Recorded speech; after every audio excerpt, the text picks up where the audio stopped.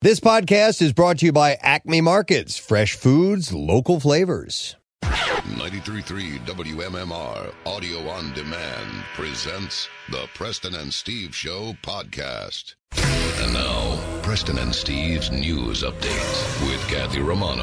And it is Thursday, October 22nd. Good morning, Kathy. Good morning. In the news this morning, New Jersey Governor Phil Murphy abruptly left an event Wednesday after announcing he was going into quarantine, saying he just found out a member of his staff had tested positive for COVID-19.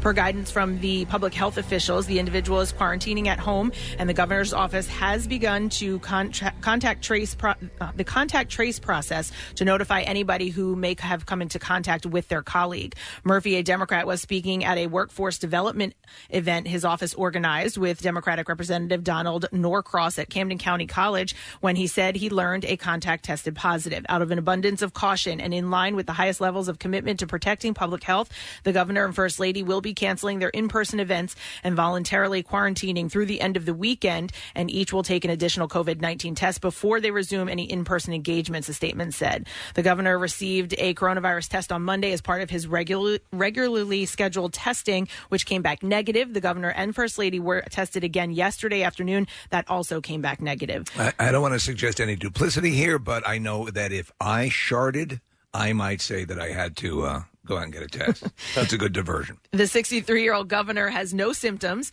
New Jersey has had more than 222,000 positive cases and 14,438 deaths. The state's daily coronavirus figures have doubled over the past month, state officials said earlier this week. The borough of Narberth passed an ordinance to require people to wear masks in the business district and in parks. The ordinance will levy a $15 fine on people who are spotted in those areas without a mask. There are several exceptions, including health reasons and for children under the age of 2 years old. Some residents say it's a bold move for a small borough with about 4,300 residents. One Narberth resident said while he feels masks are necessary, he also feels it's an undue burden on the residents and police department to be enforcing mask wearing with a fine. Bill lives in Narberth. Yeah. I was thinking of perhaps doing a whole bunch of Bill Weston masks. Yeah. And making everyone in Narberth look like Bill. I tell you, those should be the free masks they pass out if someone should have look one at on. that. Everyone looks like me. look at that guy. Look at that handsome devil over there. Oh, my God, this town just got beautiful. Bill looks pretty snazzy in a mask, I must say. He does. Especially with the, that wispy, not wispy, but that... shock of hair. Yeah, that shock of hair for wearing a black mask, his black jacket on his hog, man, I'm telling you. He's so uncomfortable in the mask, though. He's always playing with it. Like, he knows he has to keep it on, but it's like up and down and over. And well, you know, I have one mask that is my really good talking mask. You have a talking mask? And then there are other masks that I can walk around in that are like, okay, I'm not going to be doing a lot of talking. Right, you have your driving mask, your store mask, right. your Bill Weston because mask. The most frustrating thing is when you have to talk a lot, Preston, if you've gone and done videos where they're trying to show that they're mask friendly as you're coming into the store. And we were over at the Primo location in Jersey, and I'm like, God damn, I can't be touching my mask all the time. I should have worn my talking mask. I hate when I'm out of breath, if you're breathing like a little bit heavier than you normally do, and the mask is going like in and out while you're talking, and I'm like, all right, this is ridiculous. But I think it flatters Bill. Bill kind of gets this like the elder in the superhero group. Yeah. He looks like he's Magneto, the leader. He's very Magneto-esque. So he'll look good in Narberth with his mask. So Narberth's I have one question to ask you. No remorse. It's a little inside one there. Narberth's Mayor Andrea Deutsch says an ounce of prevention is worth a pound of cure. I'd rather go a little overboard than underboard and get people sick, she said. The borough council... Stitch in time saves 9. The borough council intends to meet again to iron out some gray areas where social distancing is already in place. Police officers are in charge of enforcing the ordinance. Well, the thing is, the street, they say the streets are very narrow in Narberth, which they are, so I guess that's part of the deal. If I'm on a crowded street or in a crowded location where you're passing by people closely, you pop the mask on. Sure. It makes... I forget where I was. Oh my gosh, where was I? I was walking down the street outside. Singing Do What Diddy Do. Diddy Dum Diddy Do, yes. And skipping. And I had my mask in my hand. It wasn't on. And this lady gave me such a look. The stink eye? Yeah, and I was like, oh, okay, so we're wearing them outside now. And I just put it on. I'm less afraid of the disease than I am of being shamed. Shamed, totally. That's why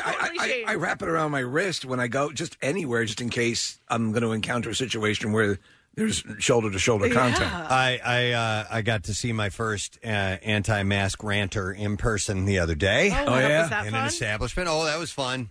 Yeah, the gang, the kids behind the counter at Wawa were stop it, bright-eyed. Their eyes were huge. Like, what's going to happen?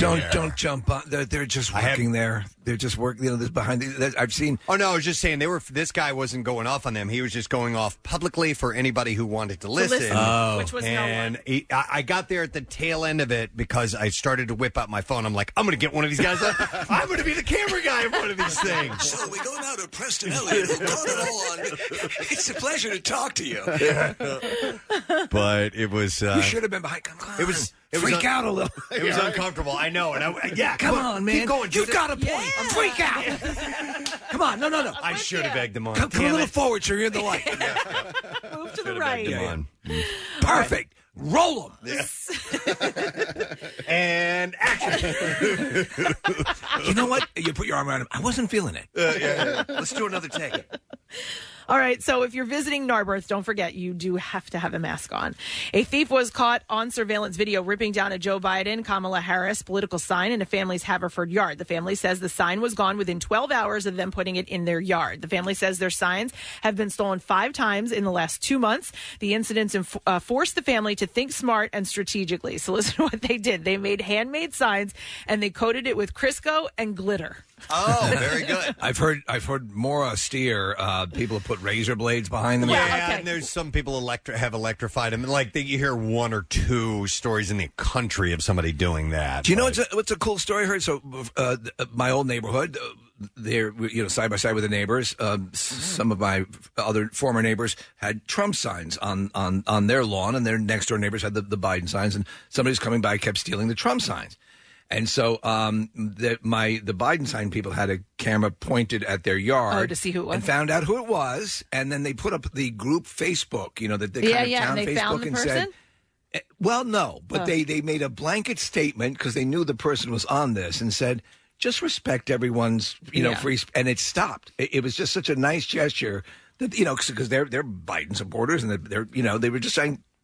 Stay cool. You don't need to do that. Yes. Also, we have a week and a half left. Stop. And last thing, I should have gotten into the lawn sign business because this was the year where I've never seen any more. And it started with pandemic stuff. Plexiglass and lawn signs. Oh my God! You're in that business leading into this year.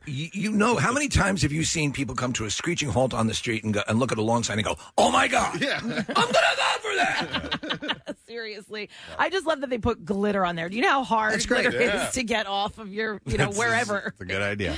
The family added additional surveillance, which caught the culprit in action. The family said that they have filed police reports every time and refused to be silenced. Now, a man in nearby Havertown said he's fed up with young people who keep vandalizing a political sign outside of his law office. John Williamson said he put up a Donald Trump sign on the front lawn of his law office a couple of months ago, and it was defaced 10 times. He put up surveillance camera at the corner of Eagle and Lawrence Road. I know this one. He actually had put up another sign that basically it's counting the amount of times that sign has been vandalized. Oh, really? Yes. So it's like one of the giant signs, and then next to it, it says, amount of times. And then he had another sign saying, "Don't worry, my sign will be back. It's in the shop right now." I mean, come on. It's kind of funny. Listen, whoever your candidate is, you're making your candidate and the whole party look bad when you do that to somebody else's sign. You make it, but it's funny because it's it a is lawn on both sign. sides. It's on both stupid. sides. One time I put up a sign that just said political sign. Yeah. Just generic. So the Haverford police have not yet been able to identify who's responsible, but he did put a surveillance video out there to try to catch them. I think it's less about. I'm sorry to go on, and I'll let you finish. Katie, No, but it's okay. I think it's less about promoting the candidate and more about making a statement about yourself. So that's what when I look at it, that's what I see, as opposed to. It's not going to sway me in what I think. So. It's actually a good way, too, to draw attention away from your horrible lawn if you're not doing enough. Fix your lawn up. Like endorse a real, and just draw attention away. All right, let's do sports this morning. Ball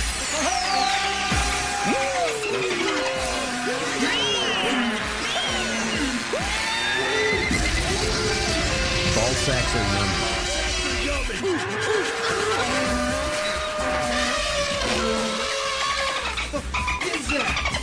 In Game 2 of the World Series, the Tampa Bay Rays beat the LA Dodgers 6-4. Brandon Lowe became the first player to hit 2 opposite field home runs in a World Series game, and the Rays bullpen bent but didn't break as they held on for the win. The series is now even at 1 game apiece. The teams have off today and will return tomorrow for Game 3 with the best pitching matchup in the series. Dodgers ace Walter Buehler against Rays ace Charlie Morton. First pitch is Walker. What'd I say? Walter. Oh, okay, Walker. Yeah. First pitch is set for 8:08.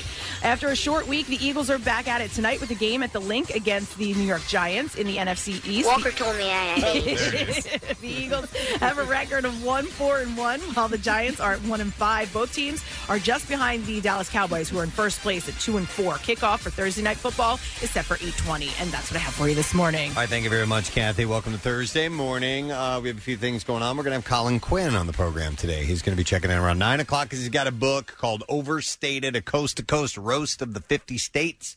And there's a virtual event as well that's coming up with the free library. I'll give you some details on that. That's going to be tomorrow night involving him. Our friends from Acme Markets are stopping by, and I saw that they have some giveaways, so it will behoove you to stay with us if you want some freebies from Acme. And let me see, what else we have going on? Casey's going to take off. He's not feeling well, so he's going to bail for the day. So we'll get Marissa in here, and she'll be my right hand during the program. And I know that we had some... Yeah, we're also going to have a chance for you to win this very cool prize, courtesy of our friends from Godshall's Turkey Bacon.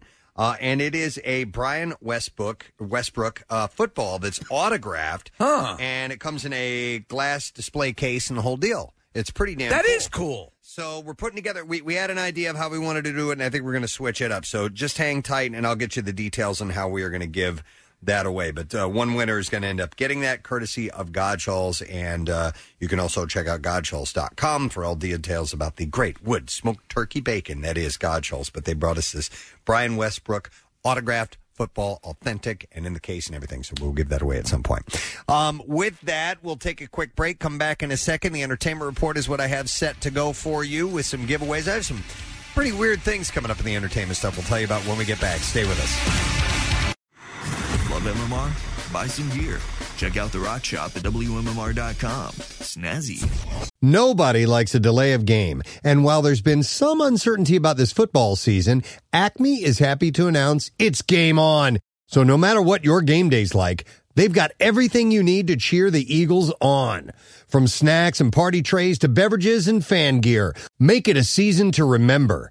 Acme, official supermarket of the Philadelphia Eagles.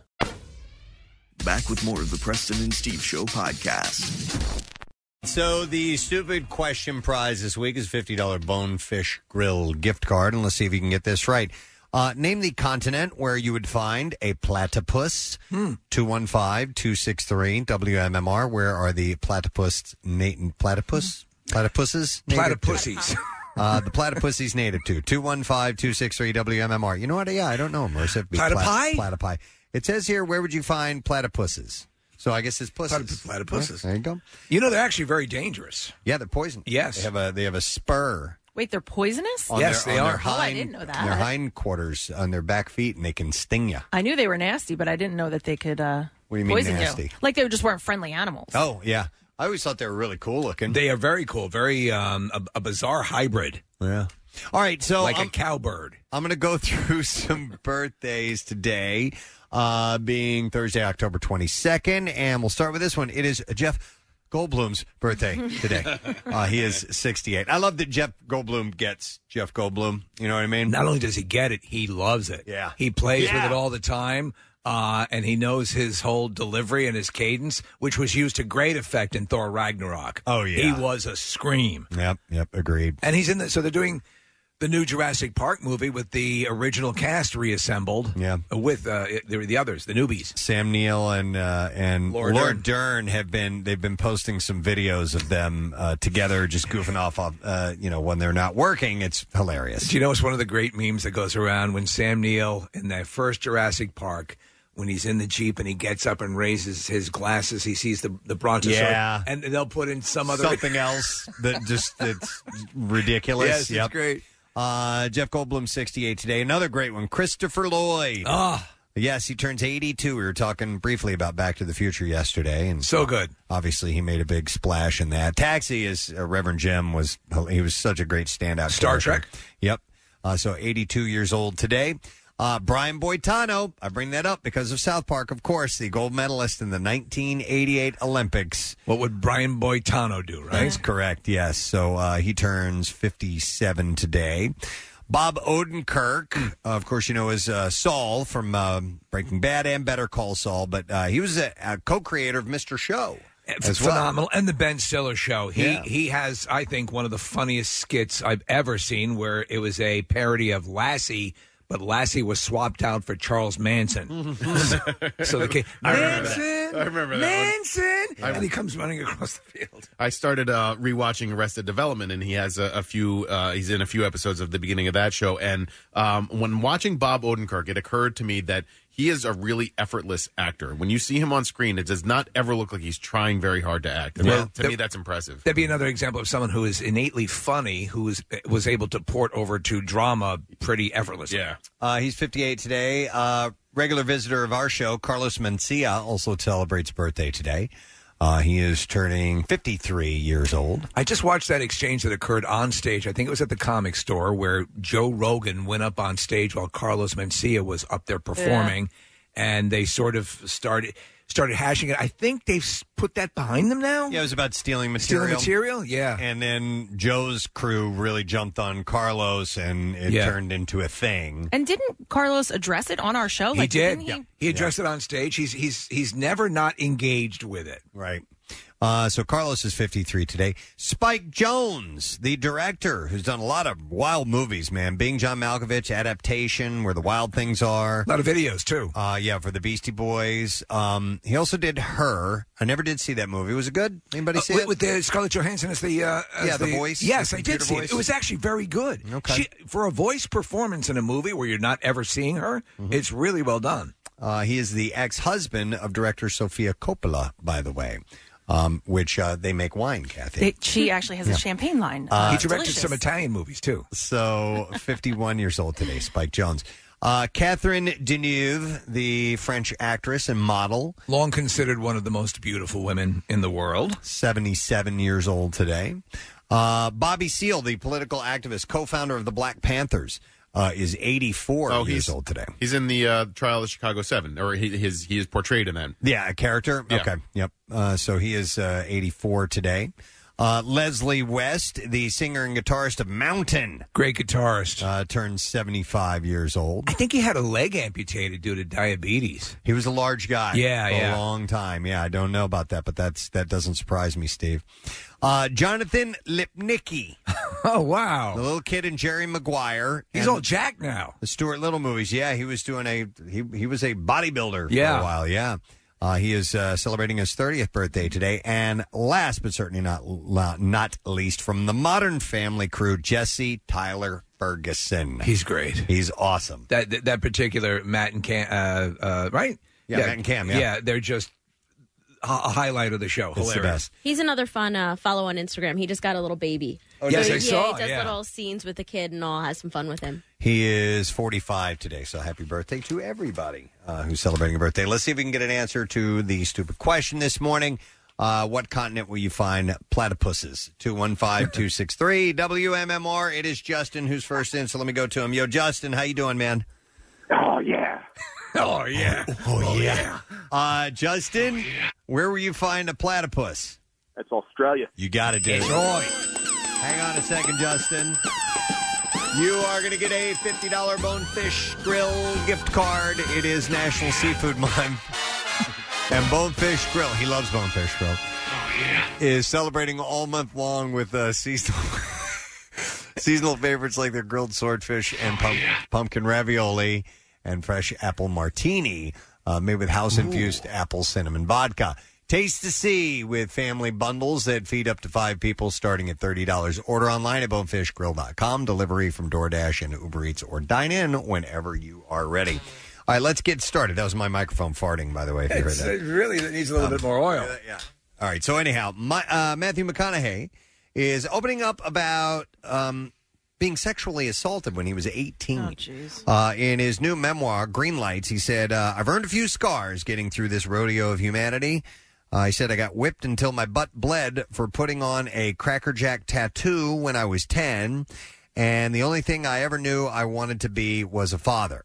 But then he wrote, I was molested by a man when I was 18 while knocked unconscious in the back of a van. Jesus. Now, I don't know anything more than that. That's all I've read. What you just read is what I read in another article. I don't know if he expands at all in the book on that or not, but he also said, I was blackmailed into having sex for the first time when I was 15. I was certain I was going to hell for the premarital sex. Today, I am merely certain that I hope that's not the case. Despite the bad incidents, he said, I've never felt like a victim. I have a lot of proof that the world is conspiring to make me happy. In 2016, he supported the University of Texas's rape elimination program by driving students home from campus after dark. He's a good guy. He's the kind of guy I would want to go ice fishing with. Yes, totally. But this is his first time ever discussing that happened to him. You notice whenever somebody writes a book, the first thing that's released as part of the little snippets, little teases, and it's horrible sexual molestation, but the publishers always go to that stuff that gets released first. Well, of course, listen, it's a money shot. They want you to buy the book, and he wants people to read it. Otherwise, and he included it. He would not have written it had it not been the case. But a lot of times, yes, people will take this as it's a very therapeutic thing to do, to get this out, and it's also, I think, writing it down, there's something to that, I wonder if he's done therapy for that, too, because that also helps a great deal. Yep. 6 months after announcing their intention to create a non-royal nonprofit, Meghan Markle and Prince Harry have launched Archwell.com. The homepage is simple, with an email sign-up form and contact information against a beige background. Do you know what they sell, Preston? These cool fangs that you put in your mouth, and you push a lever, and it makes the fangs come down. It looks like you're a vampire growing fangs. Growing, wow. What the hell is this? They're going to make a mint on that. The site also includes definitions for Arche, A-R-C-H-E. Oh, okay, because Archwell, the one that I looked up and the one that came up on our screen had to do with rubber flooring. And I was curious. A-R-C-H-E, Yeah, didn't have the E. W-E-L-L.com. Yeah. Okay, sorry about With that. great pride, we introduce a revolution in rubber flooring. Whether you're looking to do yoga or you have an older dog who cannot get traction on a hardwood floor. Listen, it's needed, man. They were founded in 1993. It's environmental, Steve. They achieve safety and durability at the same time. So it's how do you order the teeth? Well, I don't know about the teeth. They're gonna release that later, which is stupid because Halloween's right around the corner. You lost it. All right. So anyhow, the definitions for Archie, A-R-C-H-E, a Greek word meaning source of action, and one who dates Betty, and also well. Okay. A plentiful source or supply, a place that we go to dig deep. And when Harry and Meghan shared their intention to launch Archwell in April, after stepping down from their senior royal duties, they said it was also an homage to their son Archie, who turned 1 on May 6th, by the way. Katy Perry and Orlando Bloom are moving into those guys' neighborhood, who I just mentioned, a celeb-filled town, Montecito, California. Ooh. And the new parents just paid $14.2 million for a compound in Montecito. Got to get her voice back. The 35-year-old singer and the 43-year-old actor bought the luxurious property from businessman C. Robert Kidder, who is the former CEO of Chrysler and also the former CEO of Duracell. Didn't you think that if you have an initial as your first name, you're probably pretty wealthy? Yeah, probably. The gated compound is nearly 9 acres and features a 3-story Mediterranean villa. Wow. More swanky property features include a detached 4-car garage, a guest house with a full kitchen, bedroom suite, private office, and living and dining area, as well as swimming pool and pool house with its own 2 bedrooms and two full baths. Didn't Katy Perry try to purchase a monastery? Monastery. She had the nuns dragged out in the middle of the night and shot. Yeah, no, I do remember something like that. That was several years ago. But I forgot what I remember it was a big legal wrangling. Yeah. The Santa Barbara Montecito area is home to a number of A-list celebrities, including Oprah Winfrey and Ellen DeGeneres. In June, Meghan Markle and Prince Harry purchased a 9-bedroom, 19-bathroom home. And they must have diarrhea. Okay, so you got 2 bathrooms per room? It's probably bedroom? one every bedroom and then several, maybe half baths on each floor. Yeah. They got that for $14.6 million. You know what? Perry's no stranger to the area. She was born in Santa Barbara. Having an extra couple bathrooms is a joy. Why, you can turn one into your rock and roll bathroom, your kids' bathroom, Preston. It's just for the longest time when we were in Manayunk, our one bathroom was on the second floor. Having a bathroom on the main floor in the back of the house, it's awesome. No, Steve, same thing. My first house, the bathroom was on the second floor, Right. and it was if you had guests over, your guests were going into your bathroom. So I was like, is my bed made? I got to shut my door. Well, of course, you guys know my bed's always made. But anyway, I remember the first time I went into a house and I stayed at the house where every single bedroom had a bathroom, and I was like, I didn't know this existed.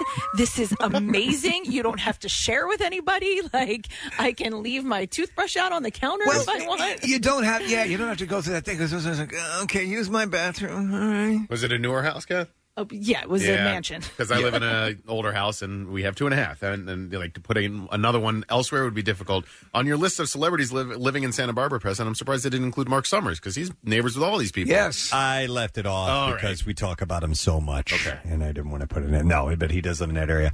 All right, this is a wild story.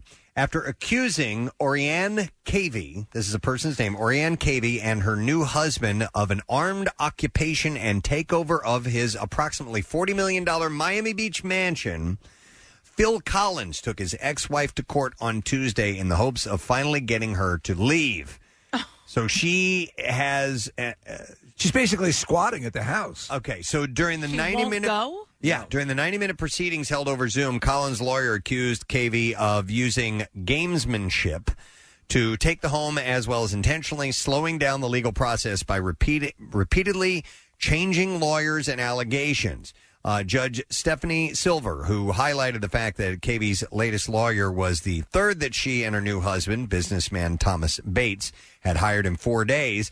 In addition to her new representation, she also filed a counterclaim seeking approximately $20 million from the musician, as her lawyer argued that she had an ownership stake in the home, despite the property being registered under a company owned by Collins. So a large part of the hearing was used to discuss the removal of Collins' valuables from the home, which he claims are in substantial risk, including jewelry, memorabilia, unpublished music, and, I didn't know this, a collection of items from the Battle of the Alamo said to be worth $15 million, a portion of which have already been donated to a San Antonio museum. Well, that's of special importance to him because Genesis actually played at the Battle of Alamo. Yeah, they go that far back. Yeah. Both parties agree to have the items removed and put in storage until their case is decided. Judge Silver said that it will take another hearing to address these new claims, and in the meantime, Collins can go live in another one of his homes. But his attorney, Jeff Fisher, reported that Cavey also has another home, saying, let her go to Las Vegas. Fisher was referring to his firm's discovery that Cavey had secretly married Bates in August and purchased a home for roughly $1.7 million in Las Vegas in December 2019, prior to breaking up with Collins for the second time in July of this year. So correct me if I'm wrong. I don't know what this story is. This is obviously California we're talking about, right? No, Miami. No, Miami. I'm sorry, Miami. Okay, so I don't know what yeah, of course, you said Miami. So she got married. Is now what are the financial Like she's remarried to someone binds else. to Phil Collins at this point? I mean, I guess. Well, yeah. Yeah, so here's the deal. Collins and Cavey first met when she was just 21 years old. By the way, you have to see the difference from when they got together and from when they got divorced. I think she used his money for plastic every surgery. plastic surgery. Oh, yeah. a treatment you could do. It's unbelievable. She was working as his translator during his 1994 tour of Switzerland. They married in 1999 and have 2 teenage sons together.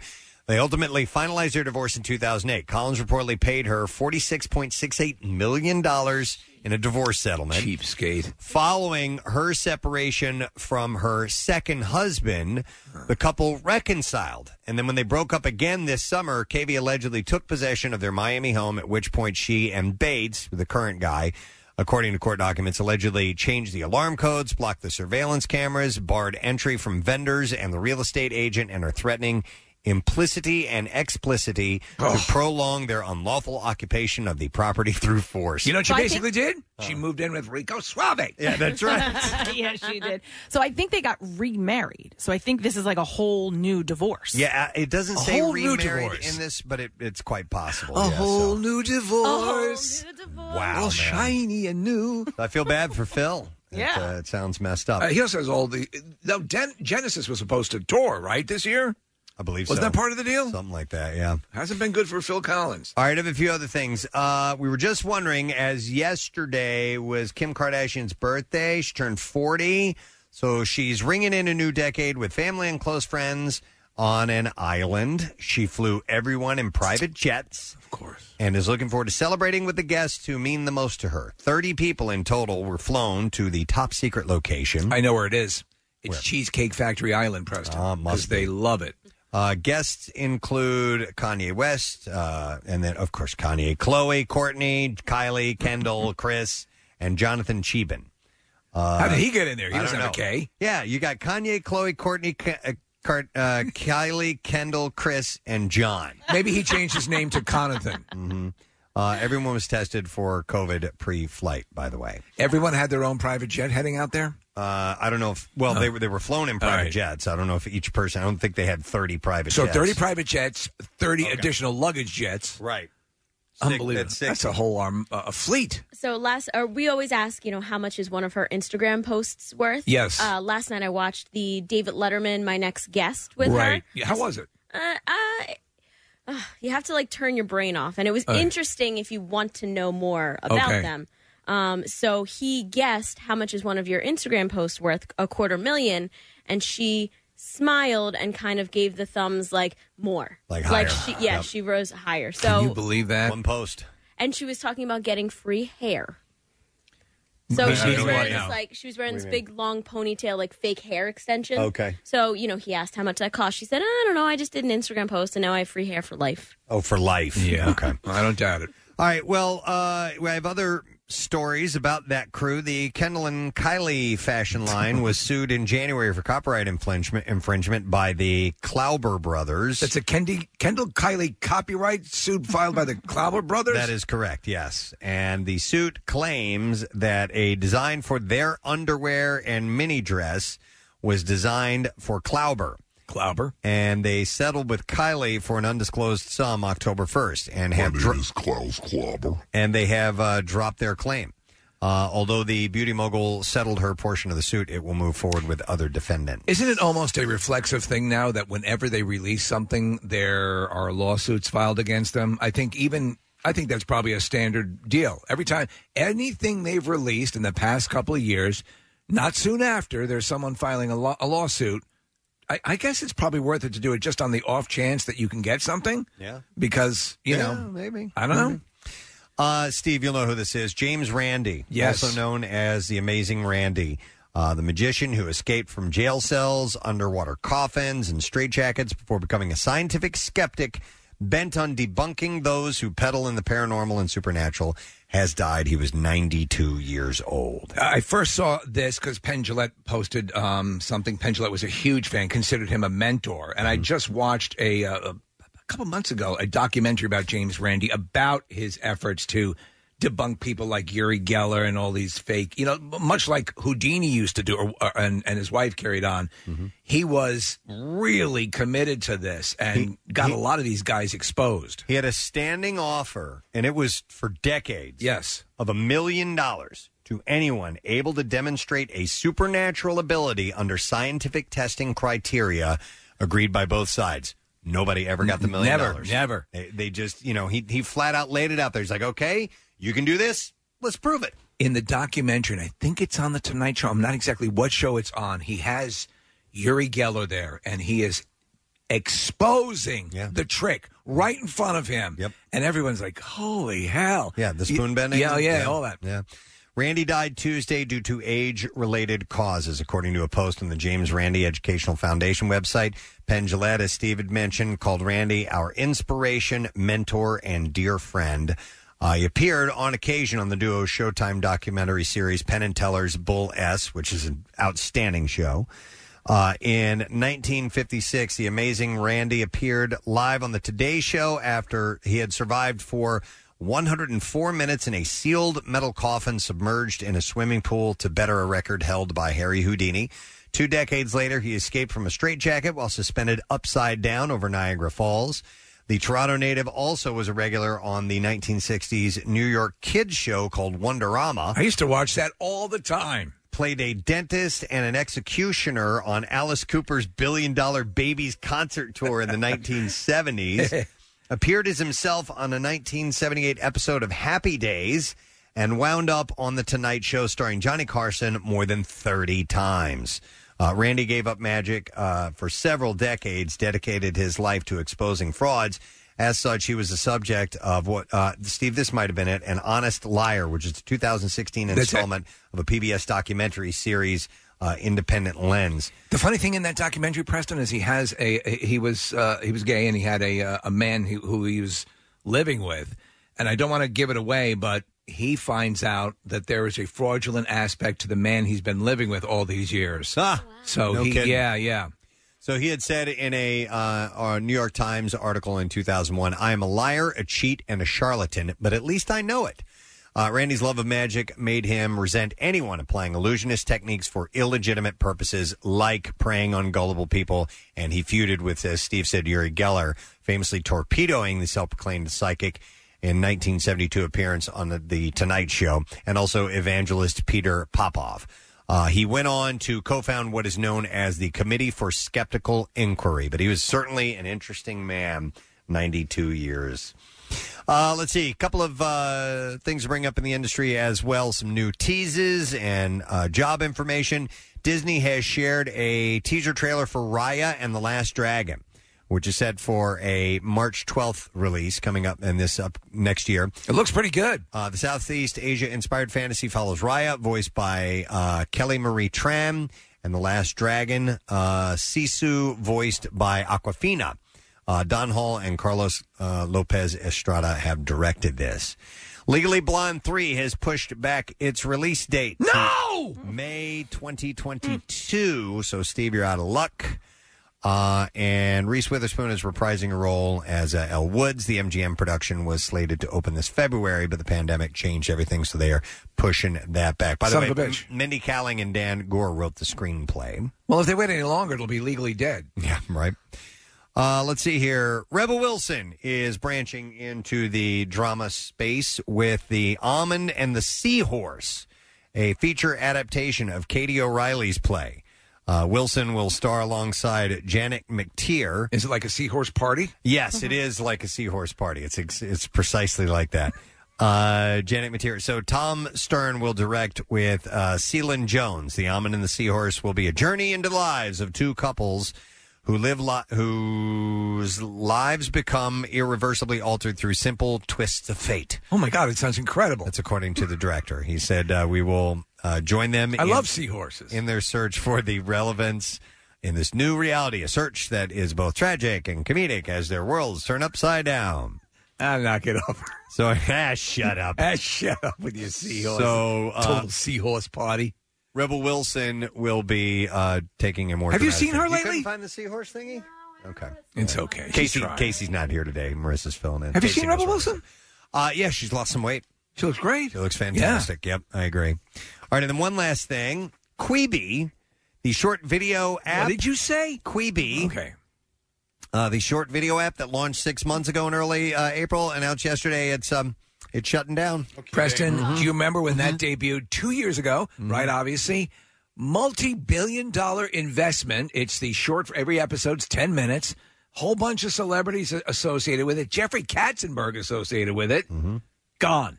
Yeah. So the video platform, whose name means quick bites, Quibi, quick bites, raised $1.75 billion from investors, including Disney, NBC Universal, and Viacom, and had among its leadership, as Steve said, Jeffrey Katzenberg and former Hewlett-Packard CEO Meg Whitman.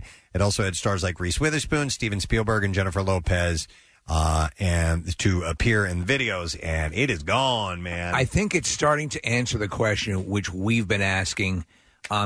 Is there too much? and how many different streaming sites and different avenues for this stuff can coexist. Like YouTube stopped doing original programming. That's how Cobra Kai ended up on Netflix. Yeah.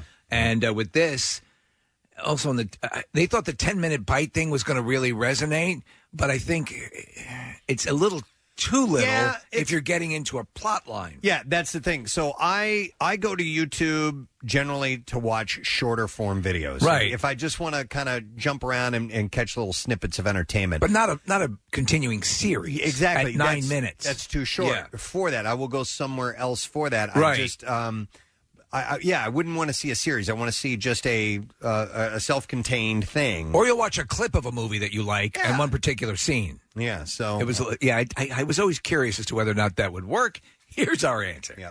All right, we're going to do the clips. So let's get to them. We're going to start with this one. On the eve of her first book getting published, a therapist's life turns to shambles in the new HBO miniseries, The Undoing.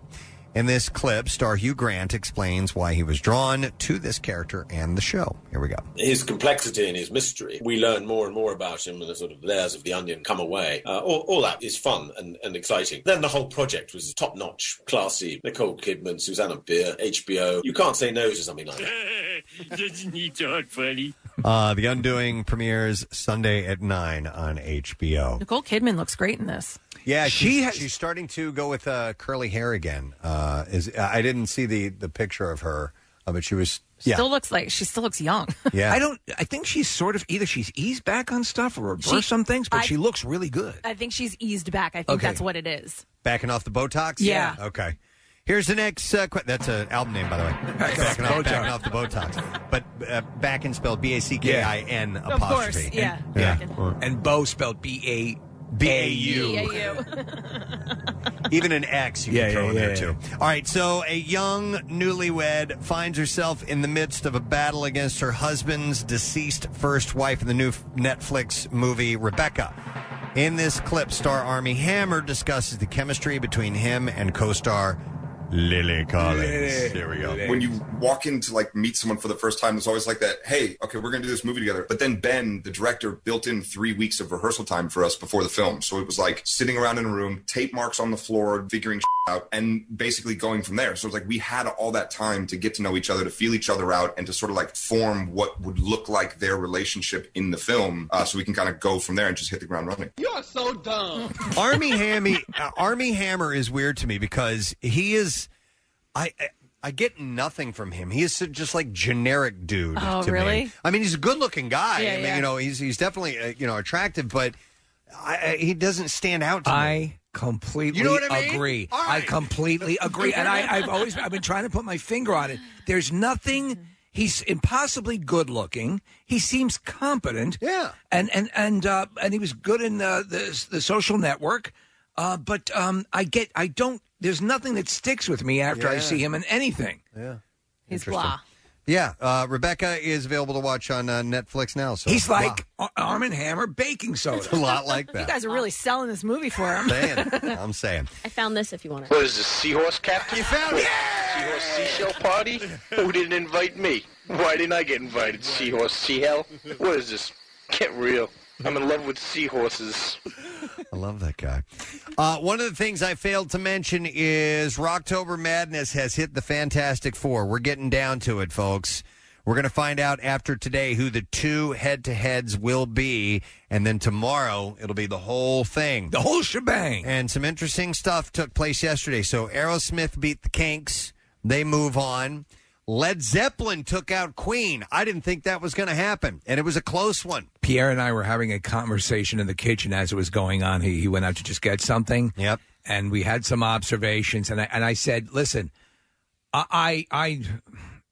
what do I end up listening to most and actively seek out to listen to? I would have to say Queen. Yeah, me as well. Because Zeppelin is on tap all the time. It's already it's always so.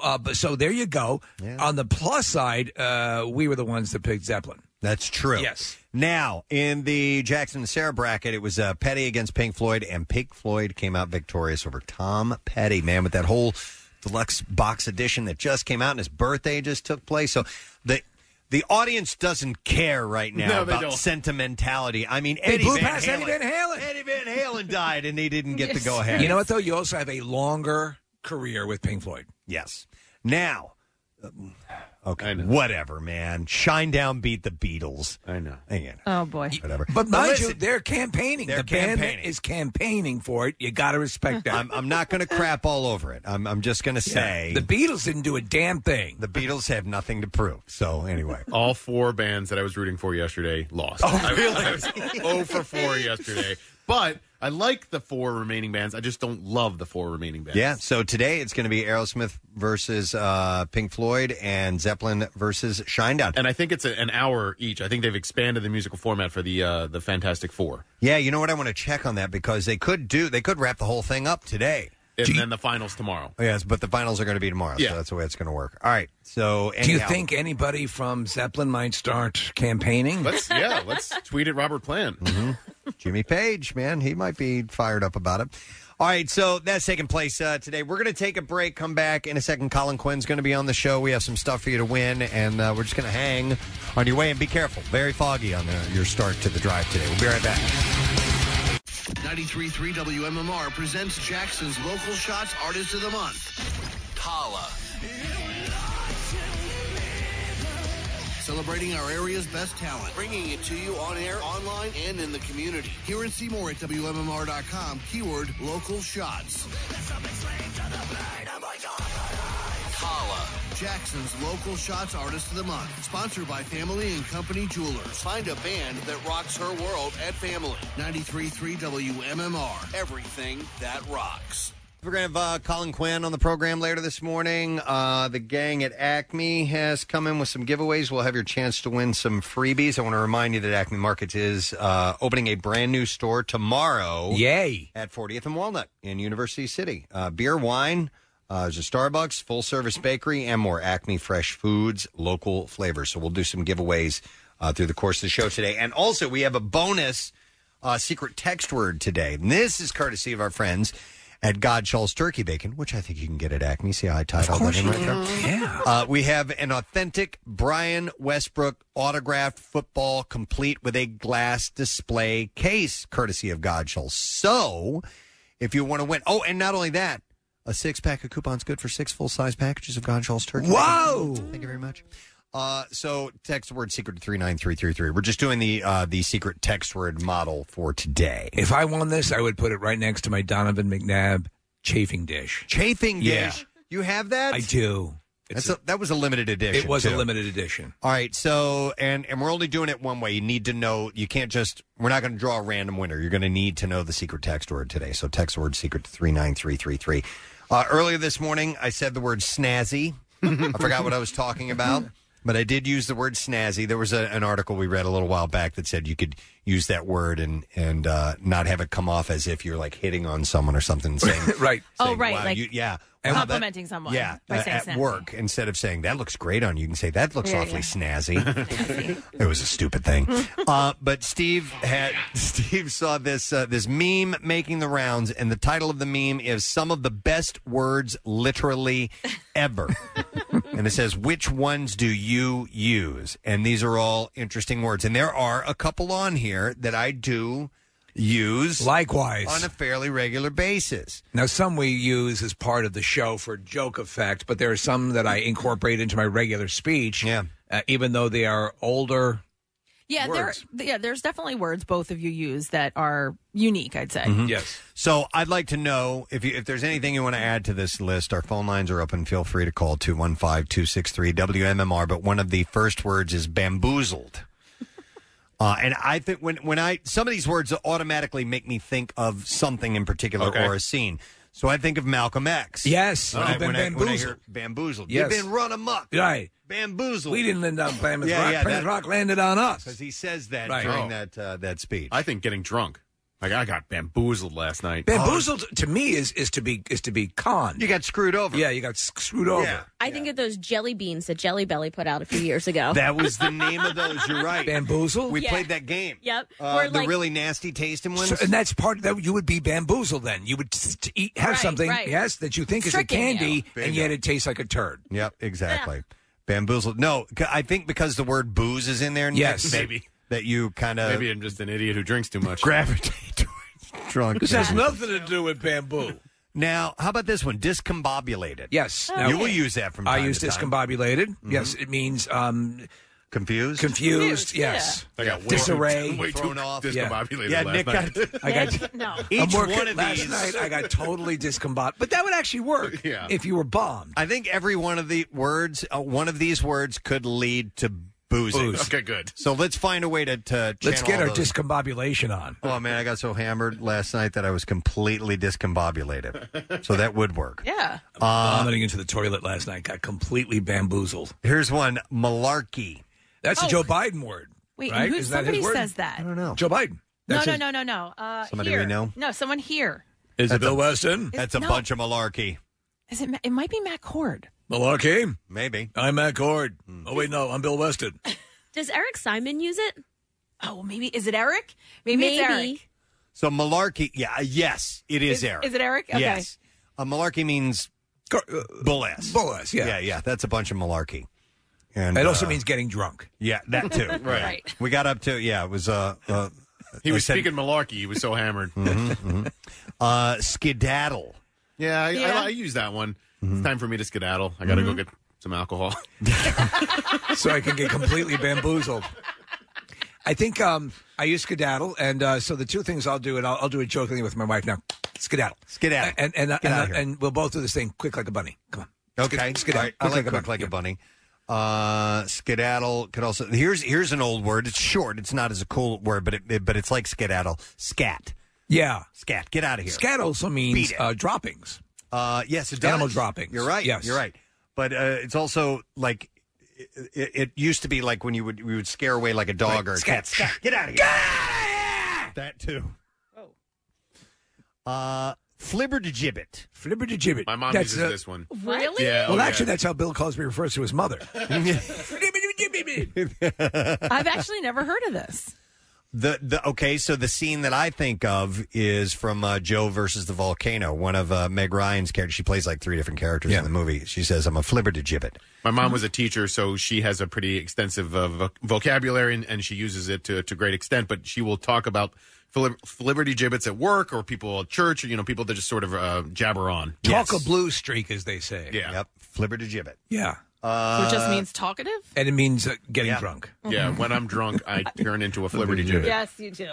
Definitely no. Let me go. No, Hang you on. go to sleep. I see one that's not on the list that Ben wants to mention. Hi, Ben. Good morning.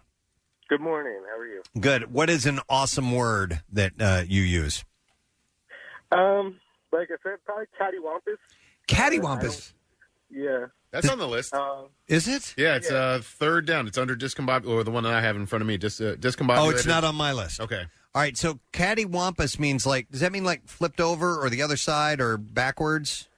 Kind of like a little off. Some's a little off. It's a little cattywampus. Okay. It's not a word I hear a lot, but I love to use it. I had thought it was like that when he got turned over, cattywampus. Something like that. Like something was knocked Use it over. in a sentence, if you would. So, dude, this car came in, slammed into mine, knocked us across the street, and we ended up flipped over cattywampus. So Okay. I don't know. That's how I've... It's a fun word to say. Yeah, It doesn't it's just a have fun anything word to do with ejaculate? Here you go. See, here you go. It means askew, awry, Yeah. or crooked. Oh, okay. We don't know the word, has been around for more than a century, and it is spelled many different ways, such as, never mind. I was actively reading that, and you turned it off. Throw that back up, Connor. I was unaware that it was coming to... He's doing everything. No one made me aware. Aware that was going to come off the screen there. It may derive from the word the Scots word wampish, meaning to wriggle, twist, or swerve. That's part of the complete episode. All right, cattywampus. All right. Let's see. How about let me go to Egon. Yo, Egon. Good morning. Hey, what's up, buddy? I've always liked smorgasbord. It's the perfect way to describe a big, huge spread on the table. I hate that word. Oh, you do? I do. What does it generate in your mind when you hear it? Smorgasbord. It's that part of it. Smorgasbord. What did you say? Preston, why don't you have some of my smorgasbord. I can't put my finger on, but it's always bothered. Some that is words, so funny. some words piss people. Well, moist, we know you don't yeah, like. yeah. So smorgasbord. See, I like that better than buffet. Like to me, buffet just I think of like gross, cheap food. No, okay. A smorgasbord you think can be a higher level of food? Yes, a higher you level, associate with like almost a buffet. You would associate with like a Vegas. But like yes, exactly. But also buffet, you're going somewhere. Like the smorgasbord is at home. Like we've made this and we've created all of this together, like a party or whatever. Because I think of like Shady Maple, like just a ton of food out with almost like a buffet, but not higher end. Shady Maple? Yeah, that place out near Lancaster. Yeah. There's signs all over the place. Yeah. I hate those signs. Do they use smorgasbord in their? Yes, okay. they will offer up a smorgasbord. Well, also they have an open bamboozle. All if you go there. Then that's why I think of Shady Maple because I've only seen those signs and I've never gone. That's exactly right. But it makes me think of like gluttony. Like Smorgasbord, it's like yes. beyond, No, I understand that. Like you can't even get to every like a well, service. it's not quite the same, but like a bacchanalia or like a which is a big orgy type party. A bacchanalia? Yeah, I have never in my life heard of that. You I guys have love heard that word, yes? Oh, yeah. Not me. Bacchanalia. Yeah, but I think sex when I think bacchanalia. I think orgy. But I mean, it has applications. Yeah, like, it also means getting drunk. It's it's related to Bacchus, which is the Greek god of alcohol. So it all comes back to booze. There you go. Bringing it back. I'm going to go to Brian. Hey, Brian, how you doing? Hey, what's up, guys? Yeah, what's one of the best words ever? Ninny. Ninny. Oh, like a bunch of ninnies. You know what I hear, ninny? You know what I automatically think of? Dr. Smith from Lost in Space. Okay. You ninny. All right, Brian? Yes. What do you use the word ninny? Yes, I'm a big burly guy, and when I'm drunk at the bar, I always scream, "You effing ninny!" I know that word from a movie that's a dated movie like Gangs of New York or something like that, where they use the word ninny because it's certainly older and it's vernacular. So here's a couple other ones that are on this list. Whippersnapper. Yeah. That's an old person's word. Right. Talking You're a about young whippersnapper. Yeah. Yeah. Little whippersnapper. I think I'll use that jokingly sometimes. Whippersnapper when you Refer talk to your myself. son? Yeah. Oh, your son? No. Because I'm so young. I'm so young and A little whippersnapper. Still a whippersnapper. I do kangaroo yoga. All right, now here's one that I don't believe it's a great word, but it doesn't belong on this list because I can't think of any use for it other than the actual product that it is, which is pumpernickel. It's a bread. It's a bread. I've never used that as an adjective. No. You're such a rye bread. Yeah. It is a good bagel. It is. It's a really good bread. I love pumpernickel bread. It's fantastic. On particular sandwiches, it's quite good. And is that the bread that they serve at Outback? Yeah, because it's a black, it's a dark colored bread. Yes, and I think that's I don't what go they to serve Outback all that much, at but Outback. I would imagine it's not Australian in age. No, well, there's no way, is it? I don't know. It's a good question, but wait. So what else? Check on pumpernickel if you would. If Nick, there's and a see. slang for Yeah. if pumpernickel has a slang meaning. It's German in etymology, Steve, so not Australian. Not Australian. I think it figures prominently. Wait, go back to that, Nick. Hold on. It said Boys in the Hood. They use pumpernickel. German for pumpern, Yeah. to break wind, and nickel goblin. So it's a goblin fart, is what pumpernickel means. Wow. From its reputed indigestibility. Think about that the next time you have pumpernickel. I mean, so it makes come it's a on. goblin fart. Let me go eat some goblin farts. Wow. Okay. Didn't know that. One quick question on the derivation of smorgasbord. I'm assuming that's Swedish and or German. Maybe. It's I always had a German ring to it for me. And the board part, I would assume, is like the table. That's Or what I'd just always your thought of. board. Smorgasbord. Scandinavian. Yeah, originating in Sweden. There you go, Steve. Okay. Yep. Buffet style with multiple hot and cold dishes of various foods on a table. And So if there you go to Shady Maple Smorgasbord on your birthday, you eat for free. Really? Yep. Nick has them all planned. It's unbelievable. I want to go. I want to see Nick's Raiders of the Lost Ark movie, and all he does is go to the free buffets and smorgasbord. Dun, dun, dun, dun. Just got free pumpernickel. All right, Nick, I'm going to go to this one, and you in particular, I'm going to see what movie you think of when Chrissy gives us one of her favorite words. Hi, Chrissy. Good morning. Hi, good morning, Preston. Good morning. All right, so what's a great word? It's lollygag or lollygagging. Yeah. Yeah, Bull Durham. Say Yep, to my exactly. mother all the time. You lollygag around the base. You lollygag around the field. What do you call them? Lollygaggers. You know what it makes me think of? Blazing Saddles. What scene has lollygags? When they go out to when they're digging, lollygagging around. Yeah. That's right. And Is do that you on the list? you like to use it? It is not. And it should be though. That's a good one. My mom, sometimes when we're trying to get somewhere and she's older and she's taking her time, I'm like, you're lollygagging. Come on. Yeah. All right. You say, shut up, old woman, or I'll throw you in a home.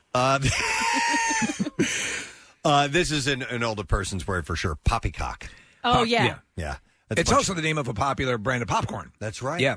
But it means that's a bunch of malarkey. Yes, it means malarkey. It's a bunch. Yeah. It's a bunch of Stop crap. trying to bamboozle me. Yeah. Here's a word I love. Persnickety. Persnickety. Yeah. Yeah, I use persnickety. You have? On the air a number of times. I've heard you use it. And you know what it makes me think of when I hear that is a video. It was on, I saw it on YouTube years and years and years ago. It's an older woman who went to get a tattoo on her back. Oh, and no. Anytime the guy would even just touch her skin with a needle, she would freak out.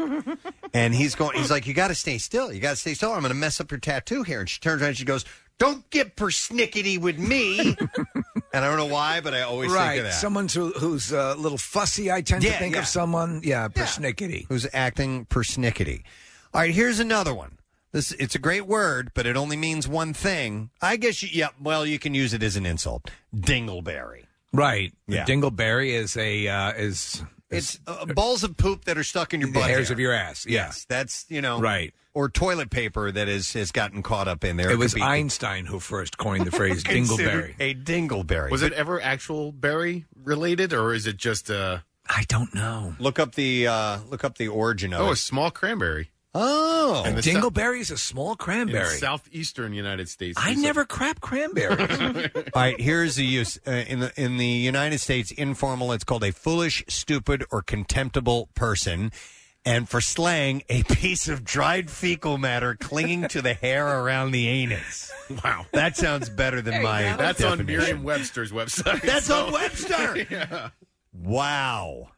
But it's also a cranberry. I immediately think of the slang version. I don't think of the dingleberry. Yeah. All right. Let's go to some more calls. I will go to who's been on hold for a while. Let's go to John. Hey, John, how you doing, buddy? Oh, I'm sorry, John. We couldn't hear you. Go ahead. Yeah, I had actually two words. It's rhubarb for baseball and Donnybrook. Donnybrook is a fight. Yeah. Right. But rhubarb is a vegetable. Yeah. But they also use it as a baseball fight slang. They use that as like a bench clearing brawl. They'll call a rhubarb.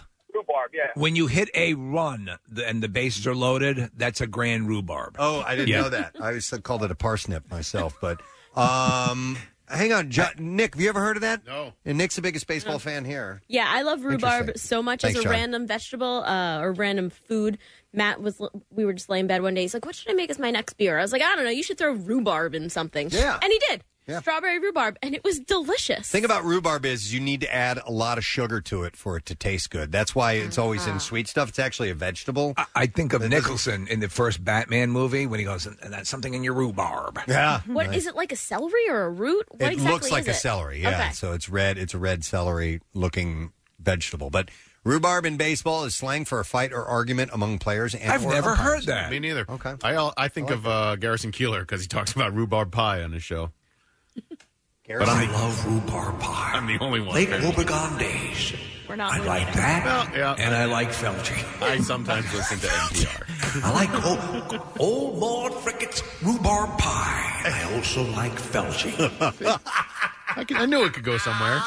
When that pie would sit on her windowsill, the smell would waft down across Lake Wobegon, and I thought to myself, time to go Felching.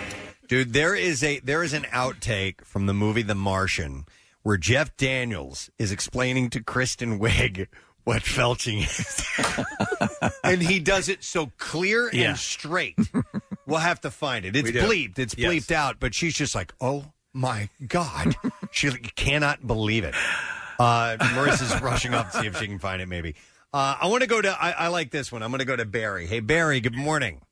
Hi, Grandma. Hey, Grandma. Hi, Grandma. All right, so some of the best words literally ever. What do you want to add to that list? I love calling people, and this is just recently within the past couple of years, and I don't know why.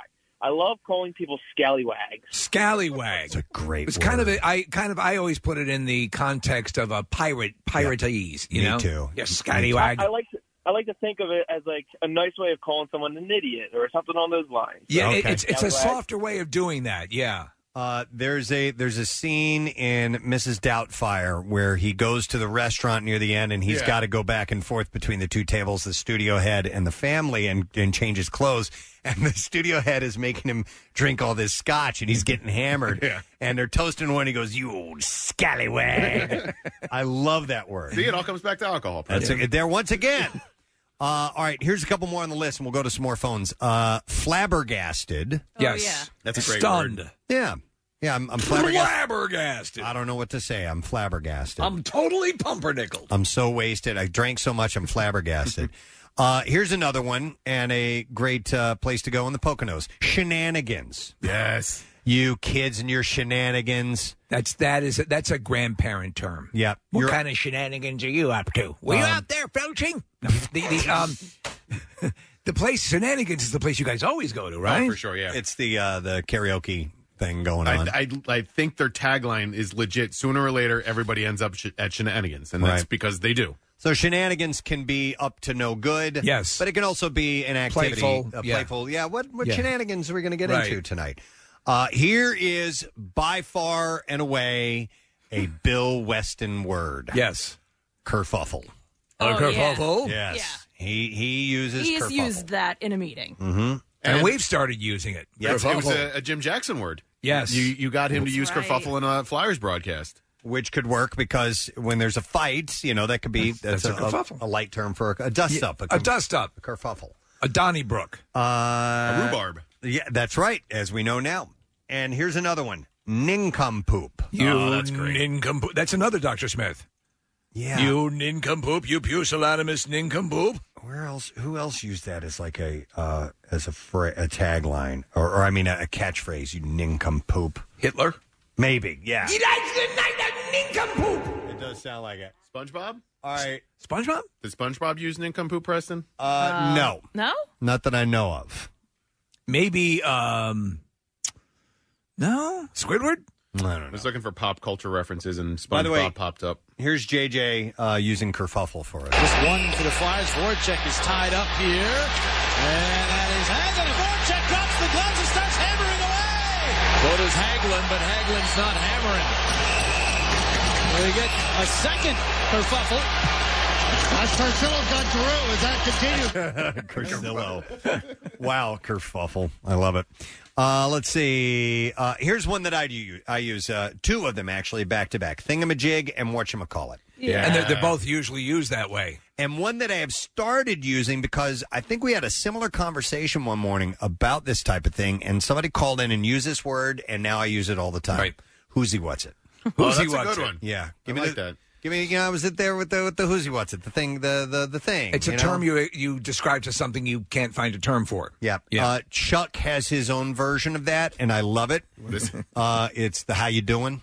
Yeah, how are you doing over there? Yeah, they picked up the how you doing, right. and then she was happy, and we did one of the. He does that too. Yeah. I always default to the that friggin' thing. Yeah, you got to on your how you doing over there. Is what I he enjoyed the whatchamacallit candy bar from the 80s, and their commercials sort of played on that. Right. It had so much stuff in it. It did, yeah. There was crispy rice and Yeah. chocolate and nougat, maybe. I don't know. Ants. That they Why not? gave it that name. Let's go to all right. This one I don't know, and it is Chris who wants to add to this. Hey, Chris, you're on the air. Good morning.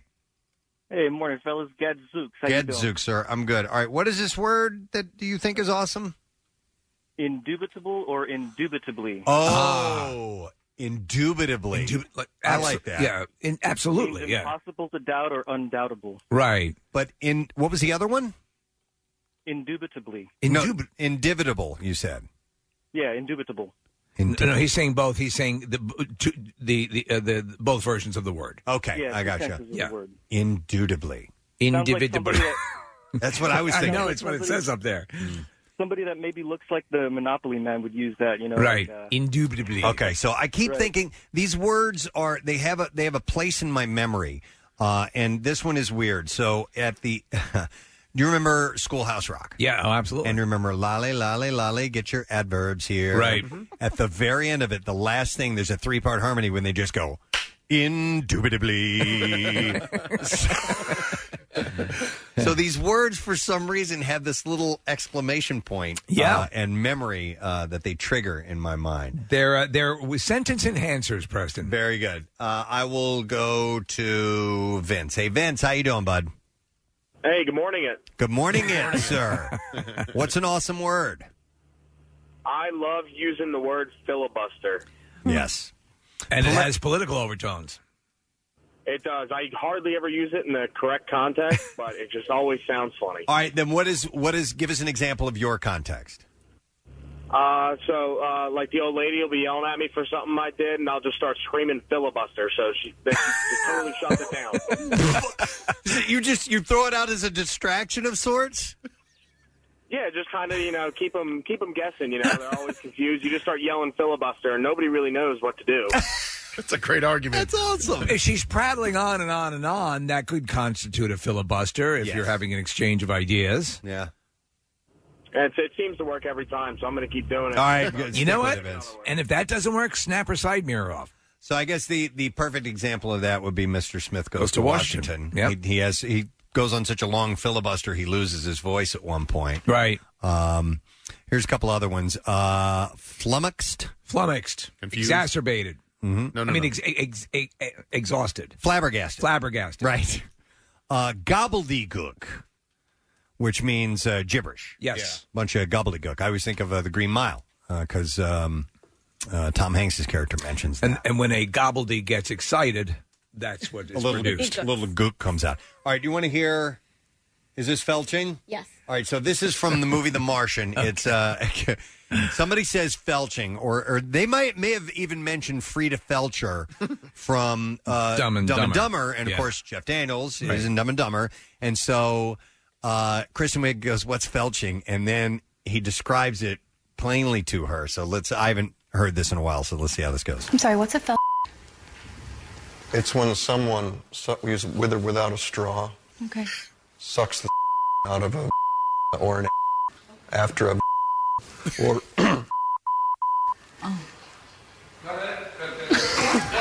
She's just like, oh. I mean, he just flat out tells her in very graphic terms what it is. I love it. 2 more words on this list, and we'll get a couple more. We're going to have to take a break. But canoodle. We use a lot on this show. Regularly. That's to physical affection. Yes, Canoodle. exactly. Now, this one I don't know, Steve. Codswallop. I've heard of codswallop. It's not a word I've ever used, so I don't know the meaning. Yeah, I'm not familiar with that. Codswallop. Nick That's is just like an expression of you know what? I'm not going to get. I assume it's the nonsense is what the definition is up here that Connor pulled up on the screen. So codswallop that's a bunch of codswallop. And I think you can use it as to exclaim something, like codswallop. Almost like a curse if you're British or Scottish. Odds bodkins. That's another one actually. Yeah, so here's an example. I muttered, yes, that's right, knowing all the while that it was a load of codswallop. So it's about a load. Yeah, it's once again, it's like felching. J.K. Rowling uses it in Harry Potter. All right, let me get a couple more here. I'm going to go to Bill. Hey, Bill. Good morning, guys. Sorry to bother your work. No, what's up, bud? Tell us what you think is an awesome word. I got 2 of them. Right. When me and my guys go out to the local watering hole, one of us always gets schnockered. Yeah, yes. I've always loved that word. Schnockered's a great word. Schnockered. Yeah. And the person who gets schnockered always wants to start trouble, and he'll tell the person, I'm going to turn you into FUBAR. FUBAR, yes. That's which is short for beyond all recognition. Yep. Exactly. Yep. Nice. All right, Bill. There used to be a club here called FUBAR. You remember? Yeah, I do. Yeah. It was I did commercials for in them. University City. So schnockered, and follow up on that. I used to also say shellacked. Yeah. Yes. When tying one on. It does all come back to booze, doesn't it? There's a lot of stuff that centers around imbibing. Let me go to Denise. Hi, Denise. Good morning. Good morning. All right, Denise, what word do you want to add onto this list of awesome words? Okay, I have the best word ever, and it has to be used accordingly. Oh, please tell. Strapper. Strapper? Okay. If you look in Urban Dictionary, derived from South Philly, meaning a loser, corny, kumar, someone embarrassed because they are the corniest to the corn level of corn. Okay. Okay, so a strapper is just someone who's excessively corny and cheesy. But it's a local term. I guess it's I never really thought it was a local term, but it has to be used accordingly. You can't just throw it out in a sentence. Okay. Okay. Denise, can you give us an example of when you might use it? I'm trying not to curse. That's why. Yeah, we appreciate that. Oh God, let me think. It's hard not to curse in South Philly. All right. For example, I'm just going to say Casey was a real strapper last night at the Flyers game, meaning he got really trashed and he grabbed Gritty's balls or something. Okay. Grab He what? grabbed Gritty's balls. Grab Gritty's He's a real balls. strapper. What a strapper. You know, All right. Casey introduced the term ham and egger. Thanks, Denise. To me, I'd never heard that. And what is You know what? It's mentioned in Rocky. Yeah. It is. When he goes to the promoter. I could have used that yesterday in our game. And they tell him, he gets a shot with Creed. And he goes, hey, no, listen, I'm just a ham and egger. Meaning the derivation of it is that instead of ordering steak, all you can afford is ham and eggs. You're basically low rent. It's a ham and egger. Yeah. So I'd never heard of it before until Casey brought it up. I'd never paid attention to it. Don't get persnickety with me, Rock. It just kind of I'm came. totally flummoxed. One last caller because Nick's been on hold for a long time, and then stay on the line because I want to mention these other words. You know what? I'll do it now. Yeah. Scuttlebutt, geedunk. Scuttlebutt is sort of the chatter. The what's the word? Rigmarole, says Adam. Vince says roughhousing. Yes. Samantha says agita. Use that a lot, Steve. You do. It's a stomach. You're upset stomach. So agita. And tense. Here's a word I like: tootsie. Or just toots. Hey, toots. Hey, toots. Yeah. Hey, toots, HR my name would- is the Prince. Yeah, you can't use that at work. Yeah. Tim says fibber and geezer. And then Brian says Cunningham. Yeah, if you're Wait, fibber, is that I'll use that as as You're a liar. but not as harsh as a liar. Like you're Right. you're Eh, really it's not a telling the fib. whole truth. Yeah. I think it's soft, like filthy dickhead. No, stop. This is our friend Brian Cunningham. Oh. His last name made it into the other All side. right, Brian, I'm not going to be able to go to you, but he says inconceivable, which is a good one. Inconceivable. And then Nick's been on hold for like 20 minutes, so I'm going to go to him. Hey, Nick, how you doing? Hey, good morning. Hey, good morning. What is the awesome word you want to add to the list of the best words ever? I was thinking ne'er-do-well, the old 30s term for just bad kids, I guess. Yes, ne'er-do-wells. Yeah, I like that word. I'll use that fairly frequently, actually. He's a bit of a ne'er-do-well. Yes. Stay away from him. scofflaw. Yeah. All right, Nick, thank you. I appreciate it. There's some good stuff out there. We need to bring back some of these words. Yeah. One of my favorites is Pud. bimbo. You can't throw that one around either. Bimbo is not accepted, but pud is. Pud is accepted. Try to incorporate pud into some sentence today. Nick brought up a good one from Wikipedia, Jabberwocky. Jabberwocky. That was a made-up character. word. Yeah, and Lewis Carroll, who did Alice's Adventures in the Wonderland and all that. But he was great at him and the guy that wrote Gulliver's Travels came up with some Jonathan Swift. Yeah, great words as And well. Dr. Seuss. Yeah, oh my God, Came yeah. up with great ones. All nonsense, but then it ended up in our vocabulary. I like copacetic. That's a good one. That's a great word, too. I do like You that. got to keep it copacetic. Now that's going to happen. Let's keep them separated. Oh, I'm sorry. Keep it copacetic. All right. Anyhow, thanks for your contributions. We appreciate it. You know what? Let's set you up with something. I have a $50 gift card for Acme Markets for caller number 10 at 215-263-WMMR. Their new University City store has some new features. A poutine bar, sushi and poke bowls, fresh focaccia pizza, a barbecue carving station. Oh, this is awesome. And a made-to-order sandwich bar. And let me say it again, a poutine bar. It opens tomorrow in University City. So caller number 10, let's give you the $50 worth of gift cards, and you can head over there and have all the poutine that $50 can buy. 215-263-WMMR. We'll be back in just a moment. the WMMR.com contest page for your chance to win the Bud Light Platinum Seltzer Homegate Kickoff prize pack, including a $100 Primo Hoagies gift card, a 4-pack of custom pint glasses, a case of Bud Light Platinum, and more. All delivered personally by members of the Preston and Steve Show. WMMR.com. Everything that rocks. Don't forget, we have a chance for you to win an autographed Brian Westbrook football in a glass case, and we're doing it with a secret text word today. It's courtesy of our friends at Godshall's Turkey Bacon. You also get a 6-pack of coupons good for 6 full-size packages of Godshall's Turkey Bacon. So text the word secret to 39333. By the end of the show, we're going to find a winner, somebody to call in with that secret text word. Right now, we're going to do the Bizarre File. WMMR presents Preston and Steve's Bizarre File. And let's do the B File. It is brought to you this morning by Robbins Diamonds in tax-free Delaware, with thousands of rings and self-serve cases and absolutely no sales tax versus the 8% tax in Philly.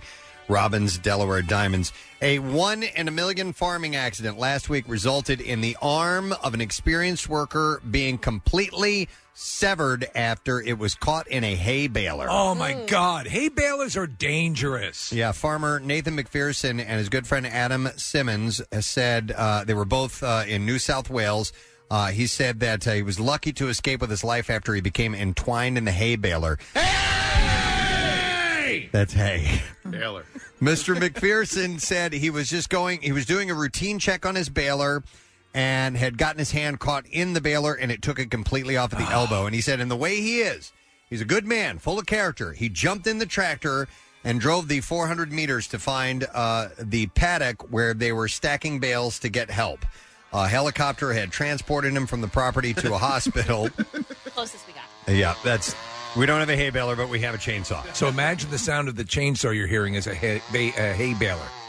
He said for his arm to be completely off his body for 3.5 hours and rolling around in a baler, for them to secure the arm back on is a 1 in a million story, I hope. So they actually got it out of the machine. That's amazing. And they were able to reattach it to him, and he's slowly getting feeling back into the Isn't that stunning? I mean, fingers, I guess it's an issue of how much time between the wound and the operation to reattach it. Yeah. Because you think of the sensitivity of those nerves. Yeah, and reattaching those nerves, I don't know how they do it. Reattached, and it feels so good. Mr. McPherson said the incident served as a reminder farmers and agricultural workers should not become complacent when operating machinery. Yes. A 20-year-old suburban Detroit woman who was declared dead. This is a follow-up. This is a terrible story. She was declared dead only to be found alive at a funeral home in August. Remember this? Oh, what happened? She died. Oh, man, this is a horrible story. Tamisha Beauchamp died Sunday at Children's Hospital in Detroit. The family had called 911 on August 23rd because she appeared to be suffering from serious breathing problems. Emergency medical technicians and paramedics responded, and a doctor who didn't attend the scene pronounced her dead after one of the first responders reported by telephone that she had been unresponsive for 30 minutes and showed no signs of life. Remember, the family said they saw her still breathing. Yes. And they were like, yeah, it's because of the medication we gave her, and that's right. going to go on for a while. What was this, like a Zoom autopsy? I don't know, but it was weird. So they ended up taking her to the funeral home. The funeral home realized she was still alive. They got her out of there. They took her to the hospital. She was in critical condition ever since. Her family said they are now devastated by her death. They have, as no surprise, filed a $50 million federal lawsuit against the city and 4 of the first responders who attended. They said she died as a result of massive brain damage that was suffered when paramedics wrongly declared her dead and failed to provide her much-needed oxygen. So that's pretty wild. All right, a lighter and local story. I got this from 6ABC. A Downingtown barbershop owner got quite the surprise when she arrived to work to find a deer was inside her business. Steve, they have full video footage of this happening. It's amazing. The deer jumps through the window. It's Jennifer Brady, by the way, and she's adorable. They interviewed her. She was hilarious. Owner of JB's Barbershop, opened last month in the Callan Village Shopping Center around 5 a.m. Her surveillance camera captured a deer crashing through one of the shop's windows, and it was inside there for 4 hours after she came to open it up. The deer was jumping up and slamming into mirrors and stuff. It thought that it was seeing another deer. Right. It felt horrible. And also because it had kind of like a slippery floor, it was finding it hard to get traction on the floor. Yeah, it was a hardwood It floor. did stop for a quick blowout, though. She said it was like a 6-point buck. I'm staring at it. I was like, I can't believe this right now. And then it started going crazy, jumping up on the stations. And then before she knew it, the deer jumped out the broken window and took off. It was in there for 4 hours. It didn't leave until she showed up. Yeah. And then jumped out the window. She said she had to explain to her customers what it, that had to reschedule because of what happened. She said they couldn't believe what they were hearing. But she said, at least it wasn't somebody trying to rob me. There was no ill will involved. It was just nature at its finest. So the deer got out of there. I don't know if they saw any blood or anything like that, but I guess it's okay. In California, a woman says she found, this is terrible, found a headless bear on the side of the road in the foothills. The bear was found dead on the side of the road with its head and paws missing near Forest Hill. That doesn't sound... So these are like poachers? They don't know. They're guessing. So the horrifying discovery was made by a mother who was trying to enjoy nature's beauty with her children. The Department of Fish and Wildlife is now launching an investigation. They believe that they're looking into how the animal died. Not suicide. Whether a poaching or crime was committed. It'd be kind of tough for a bear to cut off its own head. So I think they've ruled that out. They will also look for evidence of selling bear parts on the black market. Yeah. They say at least once a year they investigate a case involving a bear, but they've never had an incident where its head and all 4 paws were missing. Fish and Wildlife said that if someone intentionally tortured the bear, there may have been a vehicle parked on the side of the road in the area, and they're asking anyone who may have seen anything to come forward if they did. And there you go. That is what I have in the Bizarre File. I actually have 2 other bear stories that we'll get to in the next run of the B File. All right. Let's take a break and come back in just a moment or two. Don't forget that Colin Quinn's going to be joining us around 9 o'clock. And a reminder also, we have that Brian Westbrook autographed football courtesy of Godshalls for you to win via secret text word. So text the word secret to 39333. Yes, Nick. He's up next, Colin Quinn. Oh, he is? Yeah, I don't. Maybe Casey got that wrong when he was. Yeah, it says 9 o'clock. So, all right, we'll talk to Colin when we get back. Stay with us. Better. Like the Preston and Steve Show podcast? Check out MMR's other audio on demand at WMMR.com or on the MMR mobile app. Go to IHateStevenSinger.com to schedule a free one-on-one virtual appointment with the real expert jeweler. Real diamonds, real people, real jewelers. Steven Singer Jewelers. Meet Krista, Steven Singer's most loved engagement ring, and take stress and guesswork out of finding the perfect ring. It's easy. Just go to IHateStevenSinger.com. Back with more of the Preston and Steve Show podcast. Somebody had tweeted, I saw a little while ago, that it's Scooby-Doo fog. Yes, absolutely. And they would always end up if something happens, it's the caretaker. Yeah, it must be. All right, so our next guest, we're excited to have him on. In fact, I got a text from somebody who's really stoked that he's coming on. Somebody who said that if we do the Battle of the So-Called Experts again, they should be in the Colin Quinn column. Yeah, well, he's state of the art. They've already read the book. Oh, awesome. Yeah, so they're on it. And if you're good, I might have a chance for you to win a copy of that book and a ticket to his virtual book presentation at the Free Library, which is going to be on Friday. The book, by the way, is called Overstated, a coast-to-coast roast of the 50 states. Please welcome Mr. Colin Quinn to the show. Good morning, guys. What's happening? How you doing, bud?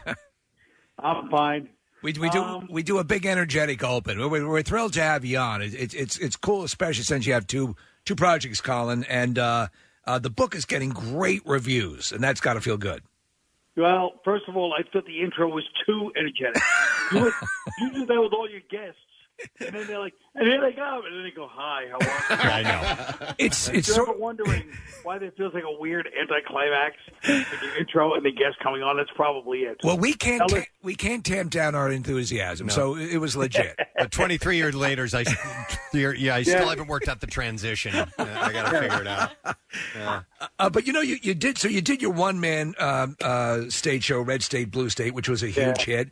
And it's funny because when you started in comedy, and I've been a huge fan of yours for many years, did you ever think you would shift into sort of like an urban Will Rogers or a political, sort of comedy pundit? Because I think you provide a kind of political comedy and assessment that is in short supply.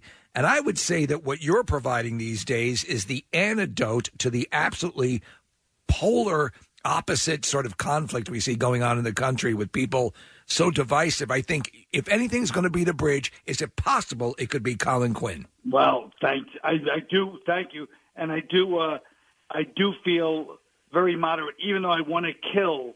Make no mistake, I want to kill the people that are the voices on both sides. Yes. They're extreme. So Yes. it's not like I'm a moderate. It's a peaceful moderate. I'm actually a very violent moderate. But I mean, I can't believe the idiocy that is now, that is really the norm, thanks to social media. And so, so I'd like to start a violent moderate. A violent moderate movement. I love that. I don't think that's ever existed in history. If No, you could, it hasn't. Because people think of violence as extreme, but in this case, I think it's moderate. Yes, it's the new rebellion. It's deserved. No, and it's the truth. And we have things that are obviously what's going on with social media and so on and so forth. Overstated, which is a coast-to-coast roast of the 50 states. So you have sort of this take on the country. Obviously, through your years of comedy touring and stuff like that, you've been to all parts of the country. You have an authority on these various states. Let me ask you then, what is the most wrongly maligned state in the union?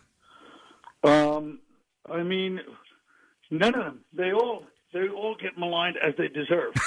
But I mean, I would say if I had to pick one, I would say Iowa. Because people always like, Iowa's dumb. Iowa has the highest reading level in the country for like 30 years, Yeah. And everyone's always like, oh, those idiots, what would people in Iowa think? People have the highest reading level, you know what I mean?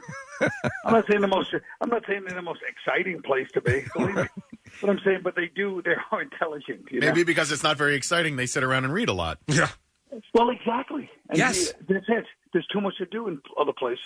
Yeah. And, they do have an incredible roller coaster park. What did they do? Yeah. Florida is a name that, Florida is, and we'll do, obviously weird news and things like that. Preston does the Bizarre File, and many of the stories come from Florida. What's your take on Florida? My take on Florida is that they are the like they had too much pressure to be this paradise. And they just finally cracked, and they're like, look, we can't live up to it. And they just cut off their sleeves and stood in the 7-Eleven parking lot and just were like, hey, man, you know what I mean? Yeah, we got the weather. We know we were supposed to be this. It's too much. They just gave up. Yeah. I can see that. That makes a lot of sense. It's like a kid who doesn't live up to their parents' expectations. Yeah. Yes, exactly. So when you were putting the book together, and obviously, which is the tone of your stuff, you look for... you're calling it a roast, and when you're looking for all this stuff and you're accumulating all this stuff, is a lot of this anecdotal? Do you start to break open the books and the political books, and how do you put? No, not really. I mean, I did for the Unconstitutional show. I really did. Yes. Read a lot of these old constitutional books that were written, and back in 1900, 1880, but for this one, it was more like Google it, like trying to remember when I was there. And then Googling little facts and trying to connect that with when I was there, Right.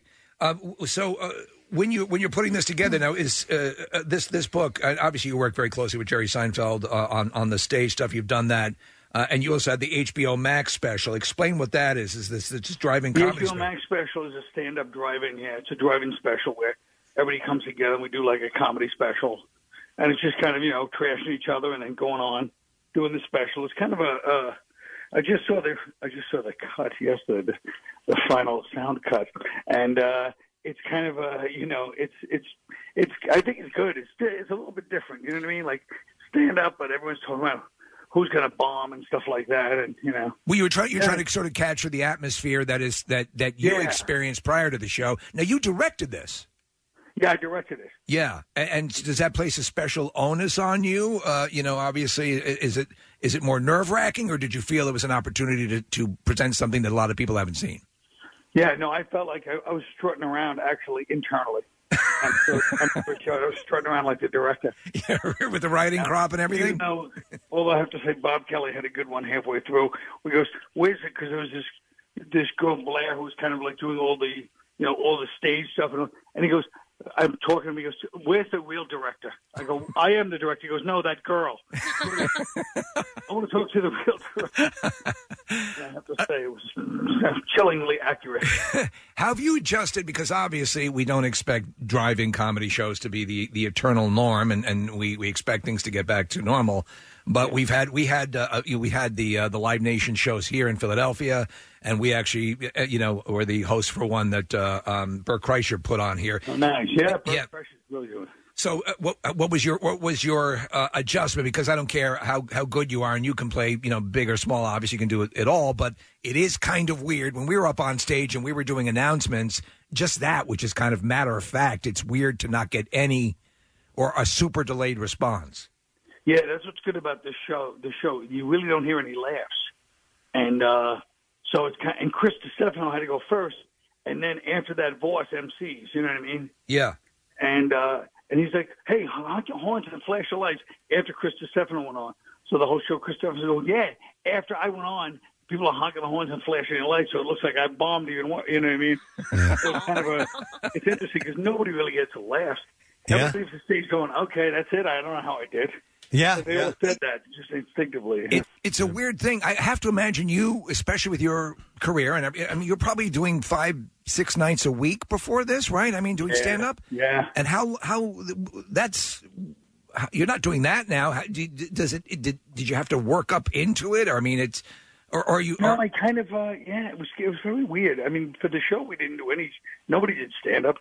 You do it so long, it kind of comes back a little bit. Right. And the pressure's not on you to get laughs, that much. You have to remember whatever new stuff you wrote about COVID, basically.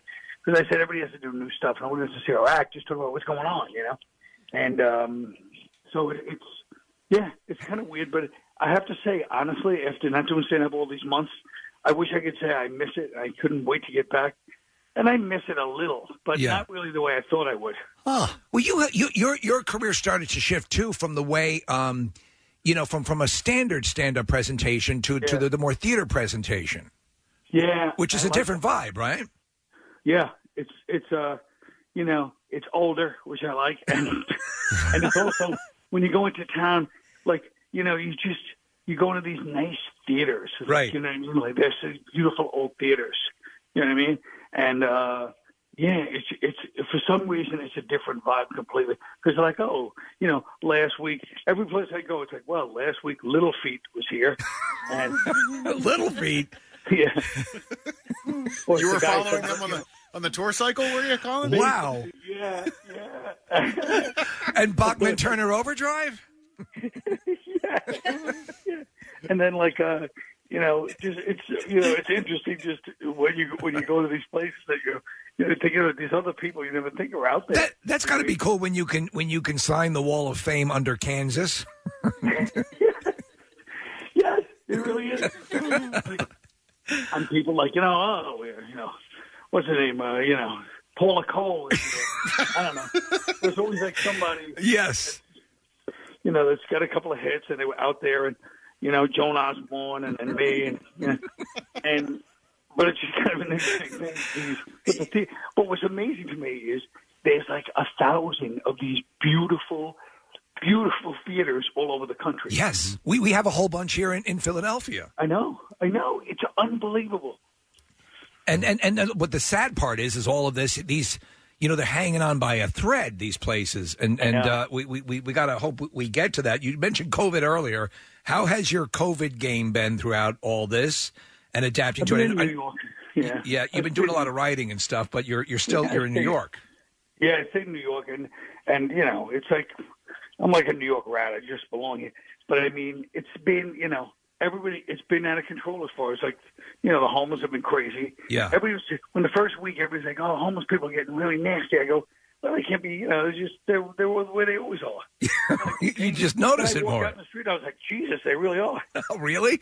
Well, who was the somebody said, I forget who made the comment that New York is dead, and I think Seinfeld himself responded saying it's not. It was what I mean. Obviously, we've bounced back from things throughout our history. But is it? Where would you put this in the list of how when you've seen the city say post 9/11 and so on and so forth? Where is it now? No, much worse. I mean, post 9/11 was nothing compared to how post 9/11 was more a tragic thing, but it was, everything was open. Yeah. Except for downtown, below Chambers Street, But, below, I think it was Chambers Street. Yeah. But anyway, no, now it's just so many people moved out and so many stores closed.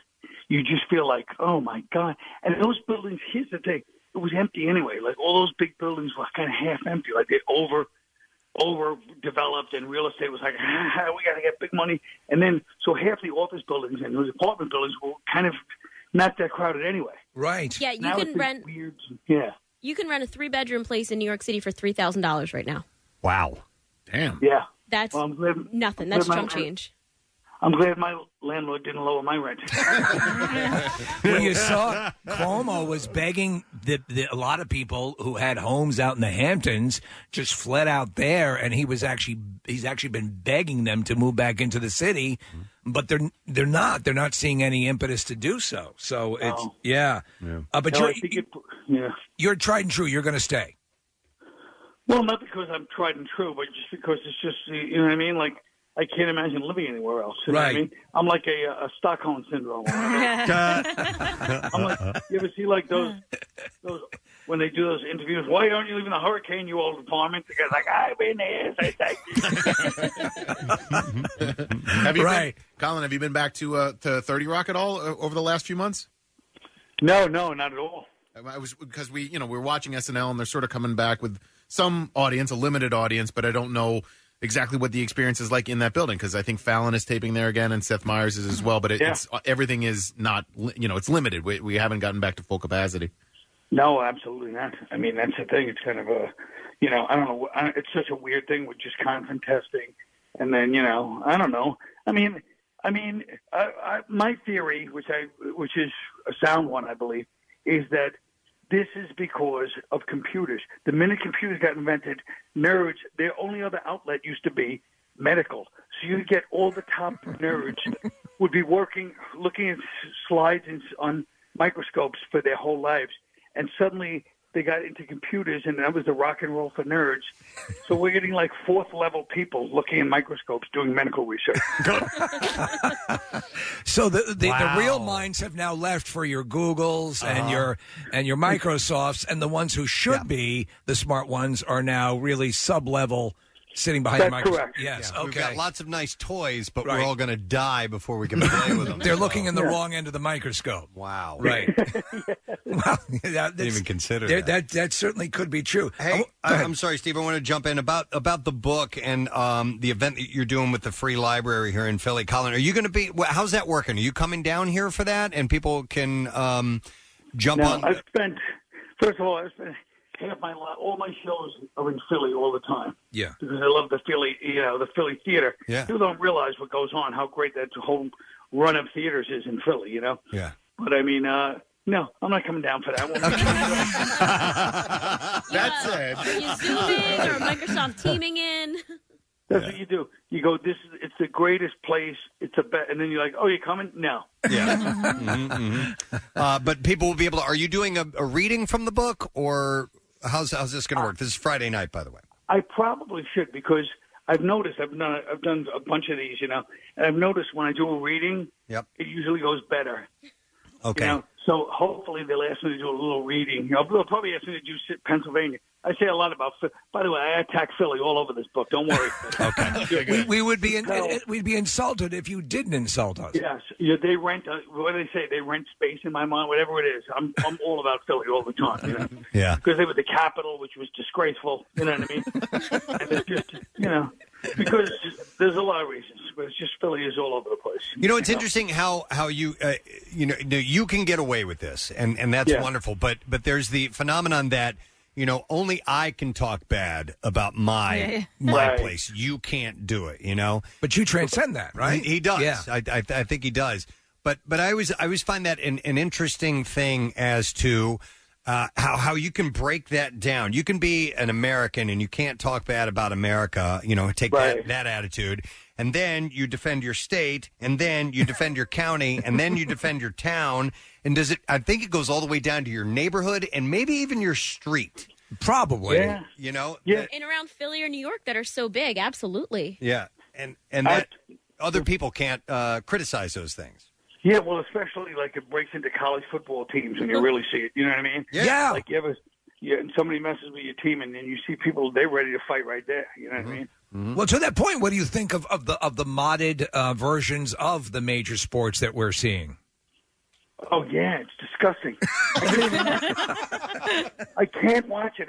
It's you never realize how much you need an audience. There was a reason for it. You know what I mean? Yeah. I mean, since time. I mean, you know, those giant human sacrifices. Like, you ever see that Mel Gibson movie where they're chopping the heads?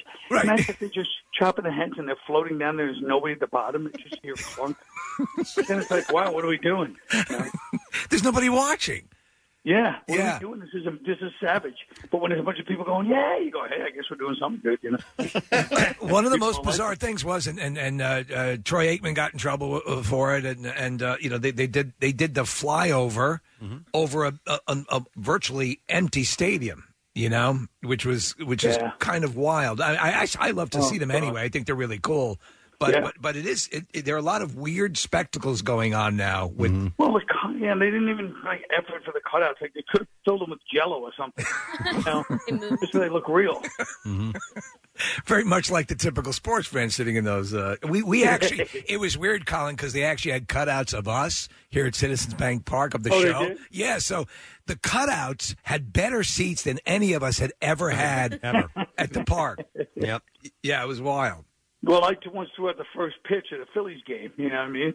Yeah. And in the middle of the afternoon, and luckily this pitcher told me how to do it so you get it over the plate. You know, I didn't want to,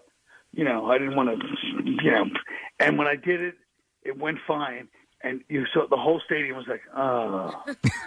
It was they were so disappointed. They wanted to boo. They wanted to come after you. You remember the bad ones, the Danny DeVito. There was Gary Dell'Abate from Howard Stern show. Oh yeah, terrible. I mean, these are ones that end up getting played over and over and over again. Yeah. To me, I almost think you might really consider whether or not you want to accept that invitation ever, because you know. It's a double-edged sword. It's got to be thrilling to do it, and yet you're right. You F it up, and it's immortal. And it was the middle of the afternoon, and I walked by when I was leaving this little kid, like a 10-year-old kid, and even he was frowning. Like he wanted to boo, too. You disappointed him by doing well. It's like the end of The Natural. Hey, Dad, take me to a baseball game. Exactly. American thing. Hey, Dad, take me to the baseball game. Boo.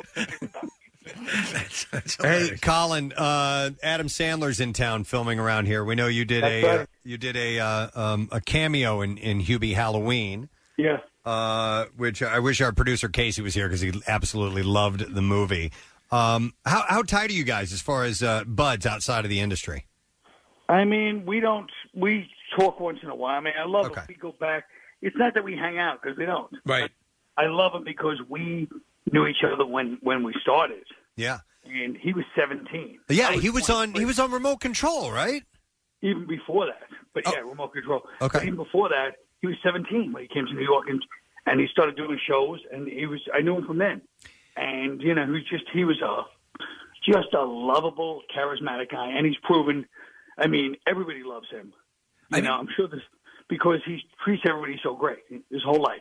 And people describe, like you had done a couple of films with him, and we've had people who've worked with him, and I actually, years and years and years ago, when I did stand-up for a brief period at Pips Comedy Club, he was there. Oh, God, yeah. And he couldn't have been nicer to me, you know, Yeah. and everyone says it's just one of those sets where everyone has a blast, and it's just, there's no stress, and he makes everyone feel comfortable. Exactly. You know what I mean? It starts on the top. Everybody on his set, there's none of that silence or those negative things or just a weird energy where there's something going on. You know, it's just positive. And he's just that way with everybody. And you're right. And people come up. I mean, he's in the middle of directing and starring the movie. People come up, hey, my kid saw you, and you know, and he's like, yeah, sure, how you doing? Take a picture. Sure, hey, here's an autograph. Like, you know what I mean? That's awesome. It's one of those guys. Yeah. And it must be cool from your perspective, because I know in my radio career, I've seen people that have been, you know, interns at one point go on to be the boss, like the program director. Yes. And so to see this guy who was a kid when you first met to be Adam freaking Sandler now, That's pretty cool Yeah. progression to watch, I would imagine. I mean, we all expect him to be a star. He had charisma like that from the beginning, like a magic charisma. But yes, to last and still be as big as he is pretty incredible. Yeah, I love hearing that when it happens to the right people. To good people, you got to celebrate the good people. Good lesson to learn, and it's sort of what all your stuff, the overstated, a coast to coast roast of the 50 states, and all this, the acrimony and divisiveness of the current political situation. I think you're providing a Band-Aid to that and helping people kind of just say, you know what, it's okay. Everyone, we got a difference of opinions, but we can respect that and move on.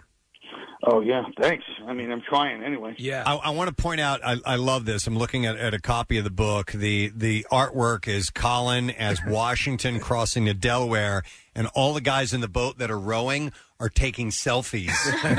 Yeah, and they're about to go over a waterfall. I love it. It's outstanding. Thanks. It just speaks right to what the world is right now. Yeah. All right, but you know what? I just want to point out to people if they're interested. So if you get a ticket to the event, the virtual event, and you can do that through freelibrary.org, you also get a copy of the book. So you're getting the book, awesome. you're getting to go to the event, check out the event as well.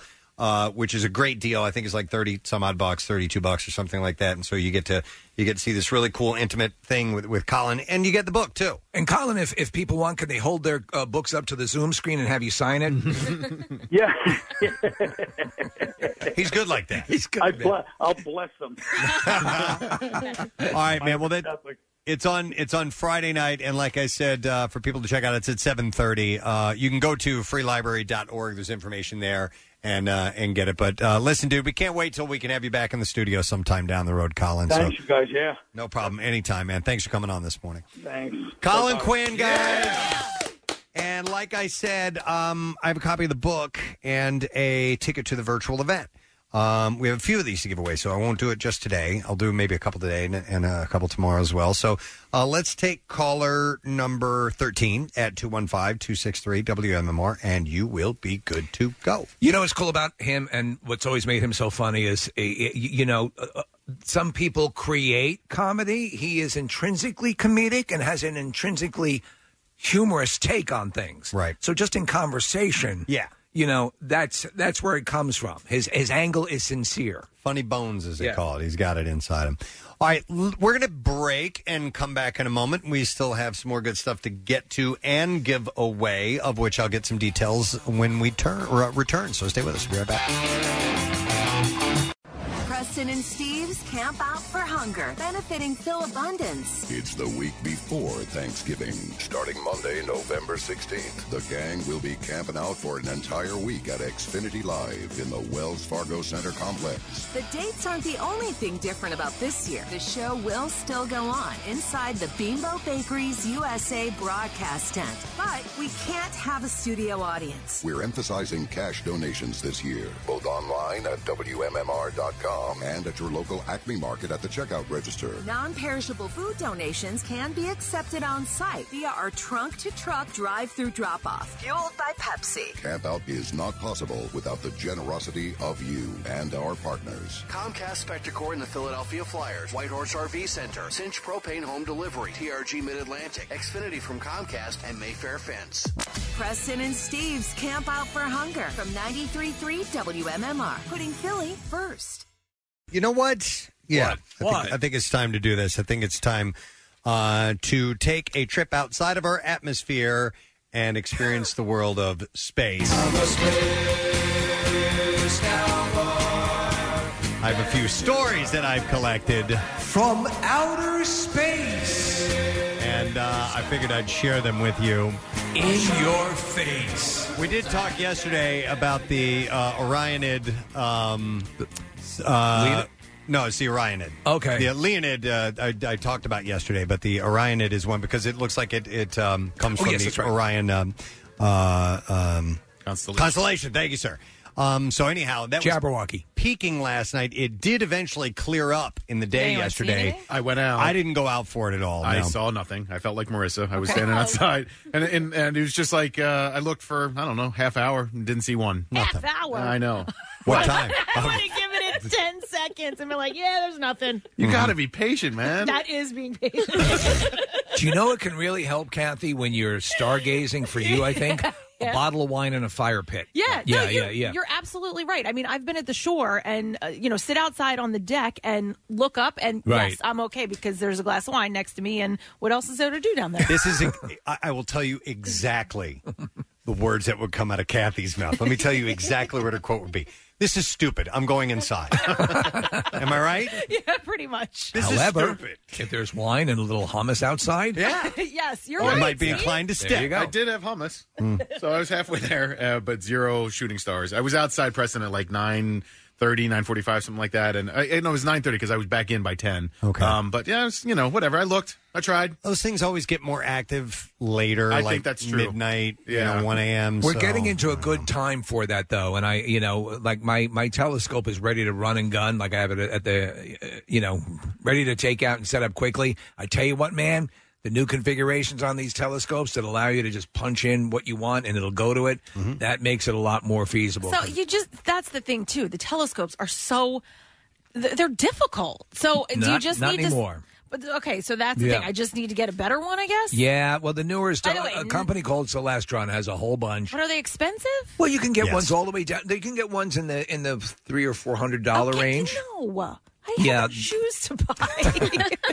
No, I would get it for Jace. We have one for him. But If you want one there's one that has you can put your phone in it, and it will use a program in it to kind of get you in the proximity of what all you're right. looking for. See, then that's what I would All need. right. Because Yeah, that's right what you now, need. I'm like, and I can't see actually, anything. sometimes it can be hard to zero in on exactly what you're looking because you're talking about, moving millimeters is moving thousands of miles because the objects are so far away. So, but anyhow, so that was last night, and this other thing took place actually on Tuesday. NASA made history after a spacecraft successfully collected samples from the surface of an asteroid. This is so effing cool. During a carefully orchestrated hours-long maneuver in orbit. After spending nearly 2 years circling the near-Earth asteroid called Bennu, NASA OSIRIS-REx spacecraft used its robotic arm to gather pieces of the space rock that will subsequently be sent to Earth for study. The event marks an important milestone for NASA. It is the first time that the agency has gathered samples from an asteroid in space. We have audio of the contact, Preston. It was quite the scene. The samples are expected to be delivered to Earth in September of 2023, so it's going to take a while for it to get back. Scientists have said that the precious materials from Bennu's surface could reveal intriguing insights on how the solar system came to be. Precious. Asteroids are pristine collections of the ancient ingredients that formed the solar system about 4.5 billion years ago. So those comets and asteroids, they're sort of a Whitman sampler of incredibly long journeys through space. Yeah. It's an amazing thing. And did you see the footage of the NASA scientists when it made the contact? No, but they going went crazy. Nuts. Yeah. Yeah, I've seen those in their control rooms Yeah. when they certain milestones happen. They go crazy because they've been working for years Yes. on this stuff, and the moment that things go the way they're supposed to go, they get really excited. And you basically about it. shot an arrow into space and hope you hit the target. Yeah. So they said studying the chemical properties of space rocks could unlock secrets about planets and the origins of life on Earth as well. And give us a better indication of how moon gorillas first came about. I would like to know that, yes. By the way, the OSIRIS-REx mission is NASA's first to collect samples from an asteroid, but it is not the first ever. That distinction belongs to Japan. The Hayabusa mission, which delivered to Earth a few micrograms of material from the asteroid Itokawa in 2010. And then they even did a second mission named Hayabusa 2, and that collected... they collected a small sample from the asteroid Ryugu in February of 2019. So it's been done before, and this is just the first time that NASA's done it from Shoryuken. The spacecraft is slated to return to Earth in December with the sample on board. This is the one that did it in 2019. It's the bitch of it, though, because of the distance traveled. You do have to wait a while to get the stuff back. I'm surprised that there's not an onboard lab that could do some testing and send information back Yeah. Because a lot of them, I think some of them have that on board so that they're ones that they fire into space with no hopes of reclaiming, and the whole idea is they're sending back information as they're going. I think the Mars rovers have had where they can do some tests on surface features. And cappuccinos, a few cappuccinos. Why not? Yeah. Did you know that for 2.5 billion years, if the Earth is 4.5 billion years old, for 2.5 billion, the only life forms on this planet were bacteria. And so a lot of people believe that, a lot of scientists believe that life began on this planet because of an asteroid or a comet crashing into the planet. Possible. Yes. And bacteria are so resilient that there are bacteria on the inside of one of the camera lenses that was left on the moon. Yeah. And it's stuff that, that's how in the most extreme environments, these little microorganisms can actually live. Well, did you see its life? It's basically a horror science fiction movie, but they get a small sample of living matter on an orbiting space station around Earth, and it starts to grow, and it becomes this thing, and everyone, oh my gosh, it's life, and then they realize, oh God, it's evil. Yeah. I had mentioned the book The Martian the other day, and it goes into greater detail than the movie does about when he's trying to grow food and how you have to have bacteria to make that happen. Yeah. And it goes into great detail on what all is needed and involved to create something to grow, and it's fascinating stuff. It's way beyond my scope of comprehension, but it's fascinating. The Arthur C. Clarke story, which was The Sentinel, which became 2001: A Space Odyssey. There's also that there is this perception that at some point some sort of intervention on Earth caused a massive jump forward in intellect and evolution. That's, of course, highly speculative, but it's interesting to entertain the notion. But the number of ingredients that had to come together in order to make any of these things possible is astronomical, no pun intended, in nature. And so where the Earth is located in our solar system. Perfect. If it was 10 million miles more in either direction, we wouldn't have the life that we have. I mean, there's all of school these districts. Better school districts, especially in and around the Philadelphia area. As with its solar system, location. That's right. Higher taxes, though. Exactly. Stephen is an astronomy major and says that he can help us out with some of this stuff. So let's go to him. Hey, Stephen, how you doing? Hey, sorry to bother you guys at work. No, it's all good, man. Where are you studying astronomy? Kutztown University. I was an astronomy major there. Unfortunately, life happened, and I had to take a job in the meantime. Okay. All right. What do you think we'll learn from the stuff that they bring back? Well, so one of the main things they can do with that is actually the impactor. They can get a good idea of what dust it will kick up, how dense the asteroid is. Therefore, you can get a better idea of how much it actually weighs, what it's made out of, that kind of stuff.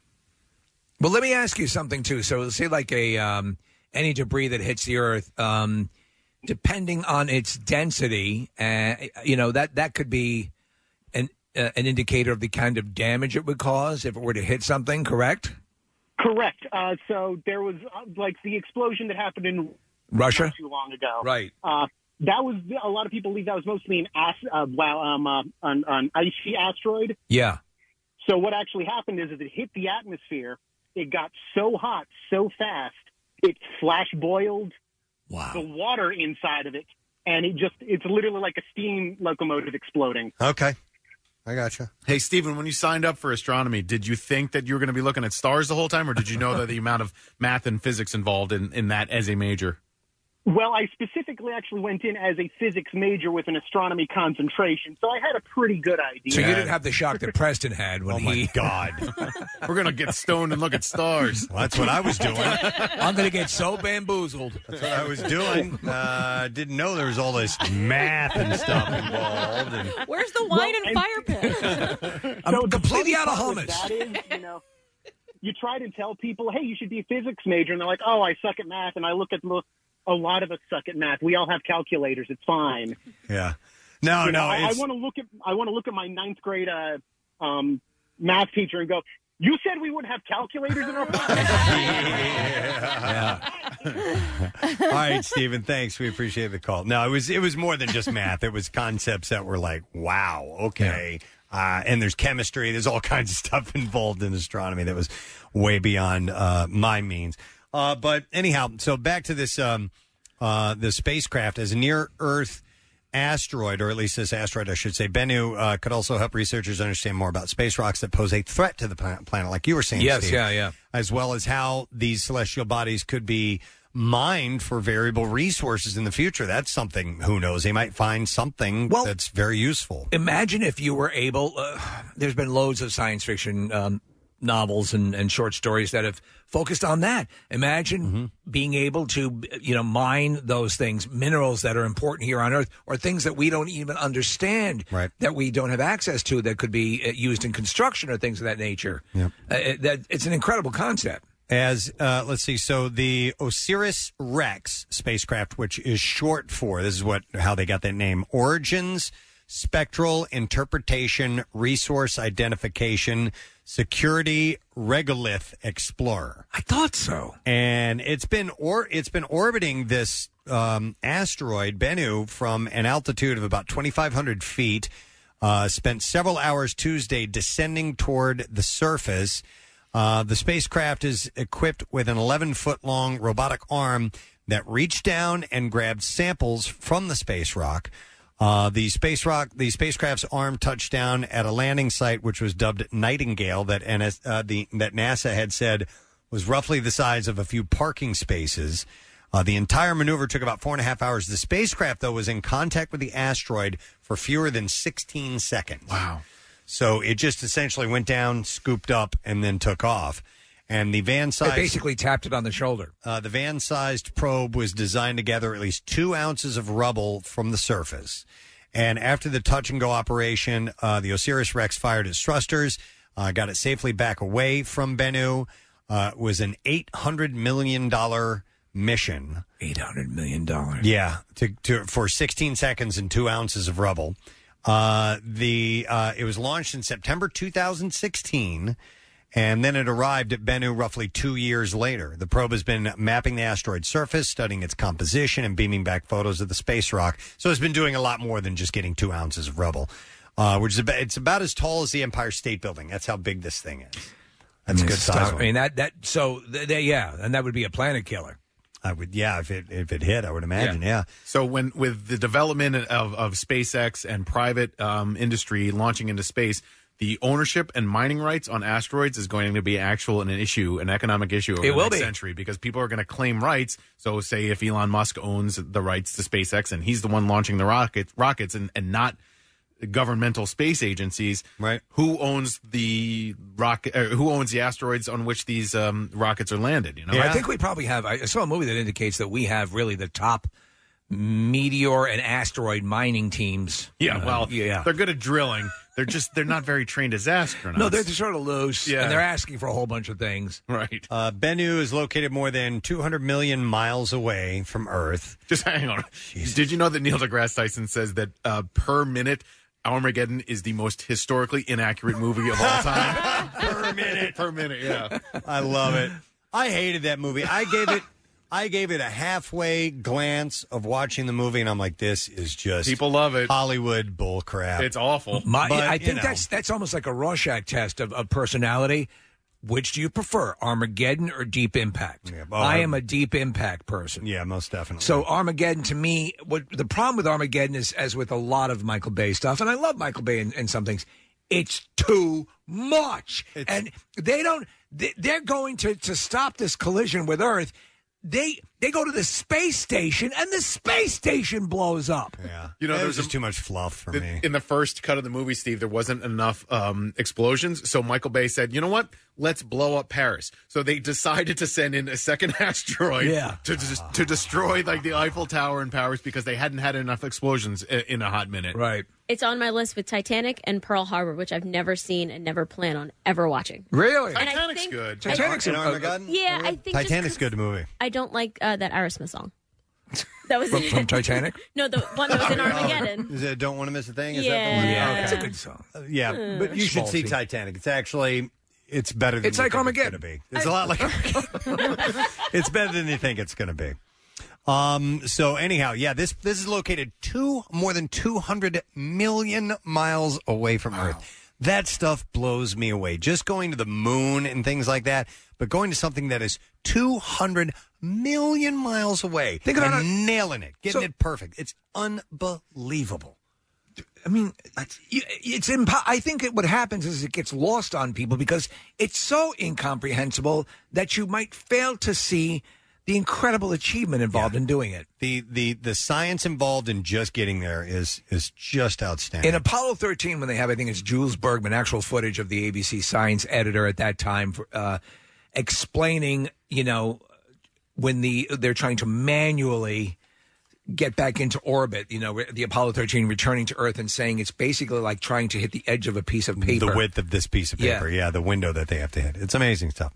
All right, so that's not the only thing that I have as far as my observations go. Some people call me the space cowboy. Okay. Yeah. Maybe I can flesh that out a little.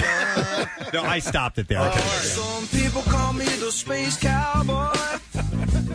Yeah. Okay. Some people call me Preston Elliott. That one too. Let's see. So, speaking of asteroids, sometimes Earth gets a bit greedy and starts pulling in small asteroids for extended stays in orbit. The brief visitations by these mini moons are fairly rare. You know what I think of when I hear mini moons is from 311. Mini moons. No, not that. Mini moons. Since first I saw you, mini moons. Since first we did the do. Yeah. The other one was New Age Girl by Dead-Eye Dick. That's what you were singing. That's in Dumb and Dumber, right? Yep. She's a vegetarian. But anyhow, there are 2 mini moons confirmed so far. The most recent came on February 15th when a tiny rock, 2020 CD3, was discovered by astronomers at the NASA-funded Catalina Sky Survey. That's where they have that big wine festival. The mother effing Catalina Sky Survey had been ensnared by the Earth's gravity as early as 2015, stayed with us until May 2020 before dashing off into the cosmos again. What's the one that was supposed to hit Preston or pass by us on Election Day? Oh, I don't know. There's one that Neil deGrasse Tyson was talking about. It's about the size of a refrigerator? I'm not sure. Yeah. Not familiar. See if we can find that out, Nick. Yeah. Astronomers have also announced the detection this year of another potential mini moon, which is 2020 SO, except then this one isn't acting at all like a small asteroid would. Our mini moon is no moon at all. It's moving far too slowly for it to be rock ejected from the cosmic body. Therefore, astronomers reason it's probably just space junk left over from the early days of the space race. The current theory holds that 2020 SO is the rocket body from an Atlas Centaur D rocket originally launched in 1966. The dimensions and the orbit of 2020 SO seem to align neatly with the Centaur body.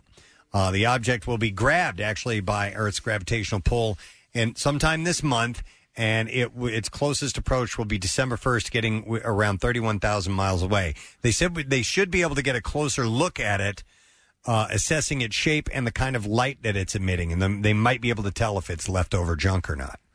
But it's pretty wild that it's from 1966. It is, yeah. And that it's kind of orbiting on a regular basis. The Beatles were just breaking this. I wonder if there'll be Beatles music associated with it. Yeah.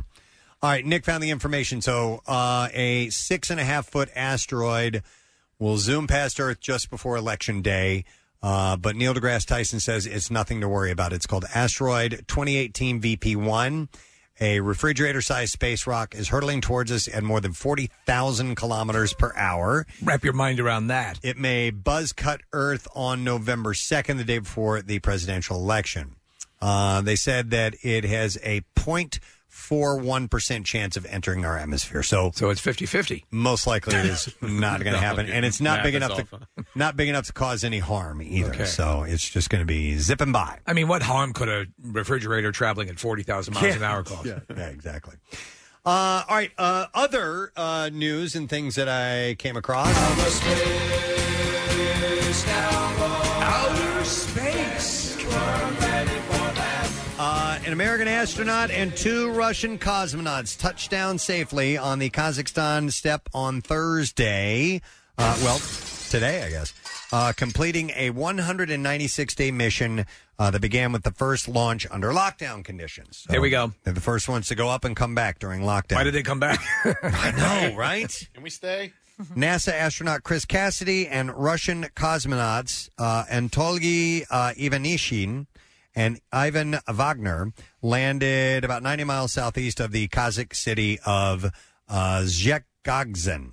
We've heard about the incredible contest for Rocky experts. That's why they came It is back. a pleasure to return to listen to audio of this incredible conflict. I really want to make it happen, and I know that we can do it. Casey's doing what he can, but I want to speak to someone on the ISS. It can be done. Live on the air. It can be done. Can't we just call them randomly? I would love to be able to do that. It would be so cool to talk to somebody who's orbiting in low Earth orbit. It would be sensational, especially if we could hook up some sort of video link. It has happened. Sure. It does happen. Sure. You know how successfully all of our badge launches were. So if anybody listening has has an in at NASA somehow or another, please get in touch with us because I'd love to do that. I wonder if there's like the numbers just, scrawled on the wall next to the phone. Maybe, yeah, up there. Yeah.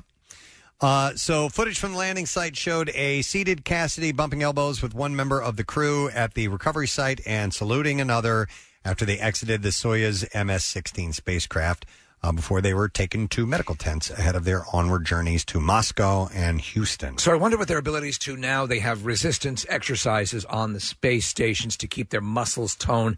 But still, during the course of a day when you're fighting or just working with gravity, you don't have that there. So you can probably mitigate it a bit, but it's still got to feel weird when you get back to Earth. I would imagine when you come back, you probably feel like you're wearing like a weighted suit or something like that because you've been away from the Earth's gravity for 196 days. Yeah. So, several months.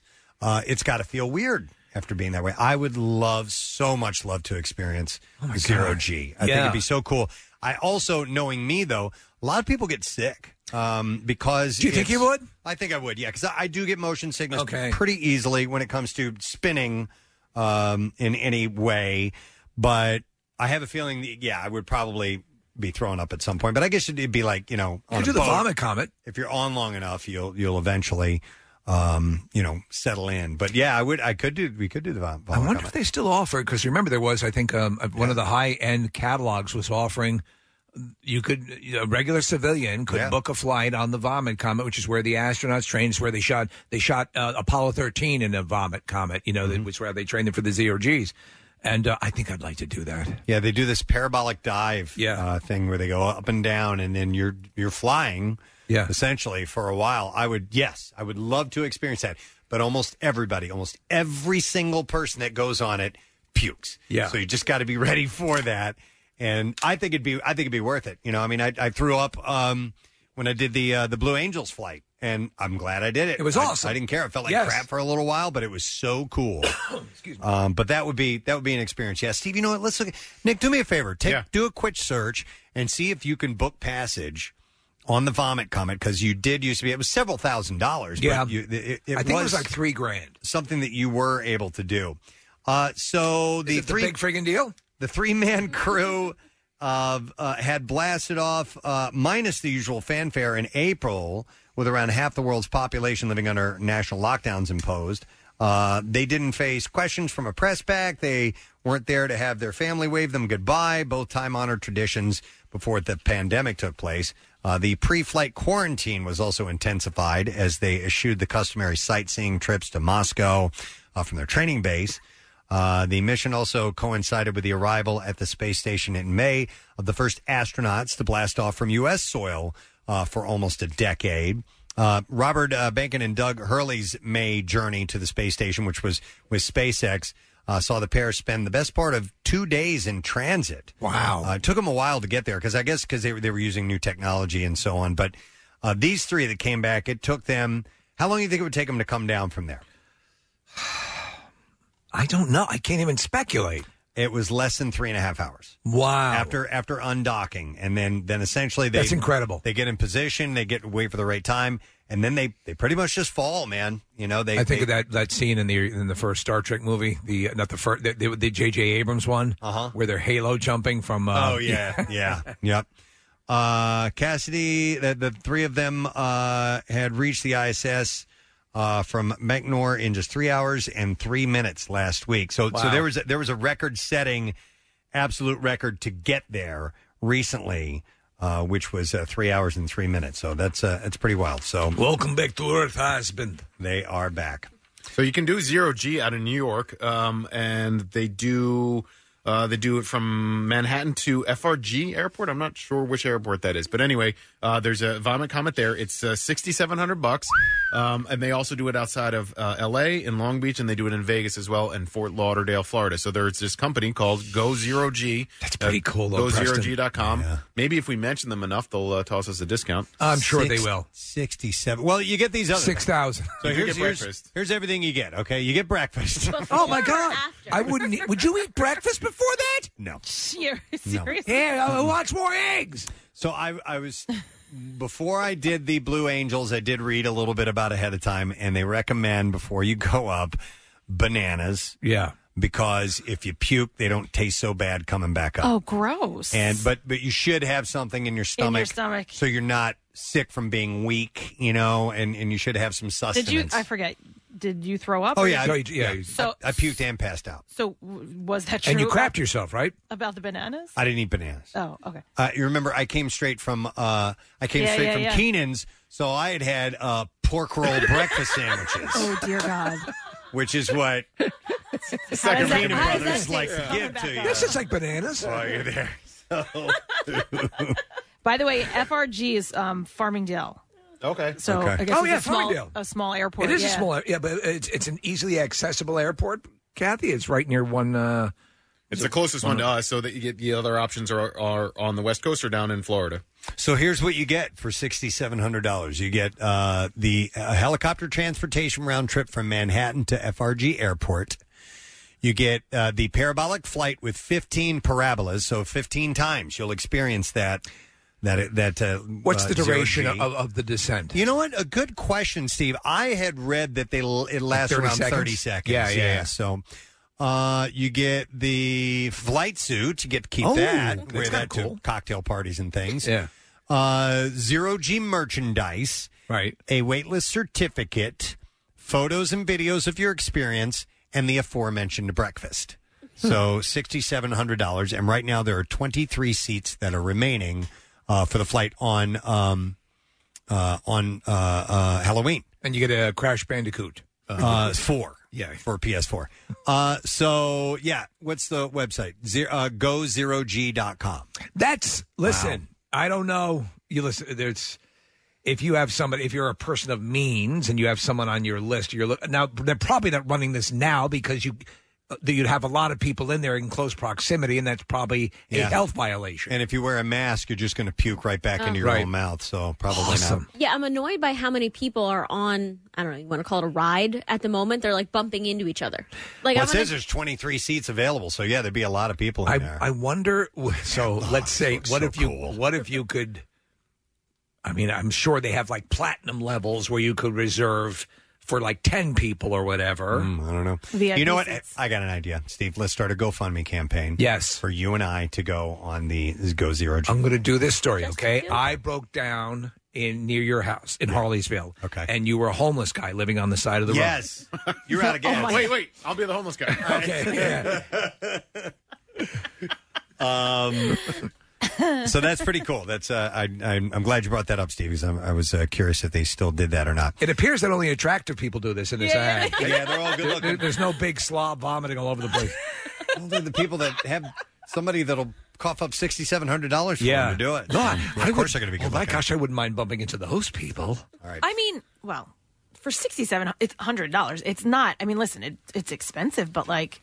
It's achievable. You could do it. Yeah. Well, when you compare that to like the flight on Preston, the 250,000 flight for the what is it? The Virgin 1? Oh, yeah. Maybe that's ridiculous. Yeah, let me weigh this out here. Like an hour-long flight or go to Hawaii for cheaper. $6,700? I don't know if you're going for any cheaper. How many Batman figures is that? All right, I have one more story from the world of space. Some people call me the space cowboy. Yeah. University of Iowa astronomers have determined that our galaxy is surrounded by a clumpy halo of hot gases that is continually being supplied with material ejected by birthing or dying stars. The heated halo, called the circumgalactic medium. Right. I love these names that come up with some of these things, or CGM for short, was the incubator for the Milky Way's formation some 10 billion years ago, and could be where basic matter unaccounted for since birth of the universe may reside. Would this be sort of like a celestial amniotic fluid? Maybe. Yeah, it sounds like that. Yeah. It's not too far off the mark, yeah. Have you guys watched, doesn't Neil deGrasse Tyson have a show on right now? Yeah, it's Glow, the gorgeous ladies of wrestling. That was You just would- canceled. You really would have no idea that he's into that. Well, he's an interesting guy. There's no indication, Kathy. I need to watch. I think he's got a show on it might be on Netflix. Star I'm not Talk, sure. is that what you're talking about? He's the producer on that. Is he a host? Oh, Maybe that's Cosmos. it. Cosmos, Preston. Neil deGrasse Tyson Yeah, is the he host started of doing Cosmos, right? But Seth MacFarlane was the producer. The new season is coming up again. Yes, I need to watch that. The findings come from observations made by HaloSat, one of the class of mini satellites designed and built at Iowa. The researchers conclude the CGM has a disc-like geometry based on the intensity of X-ray emissions coming from it. So they had launched this satellite from the International Space Station in May of 2018, and it is the first mini satellite funded by NASA's astrophysicist decision. Yes.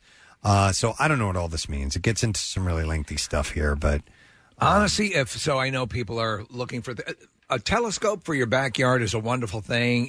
There's so much great TV and so many great Nat Geo specials and Neil deGrasse Tyson stuff exploring the universe. And now they can render these things in a way they couldn't before. That gives you a real cool idea of what we're talking about. It's just amazing stuff out there. Yep.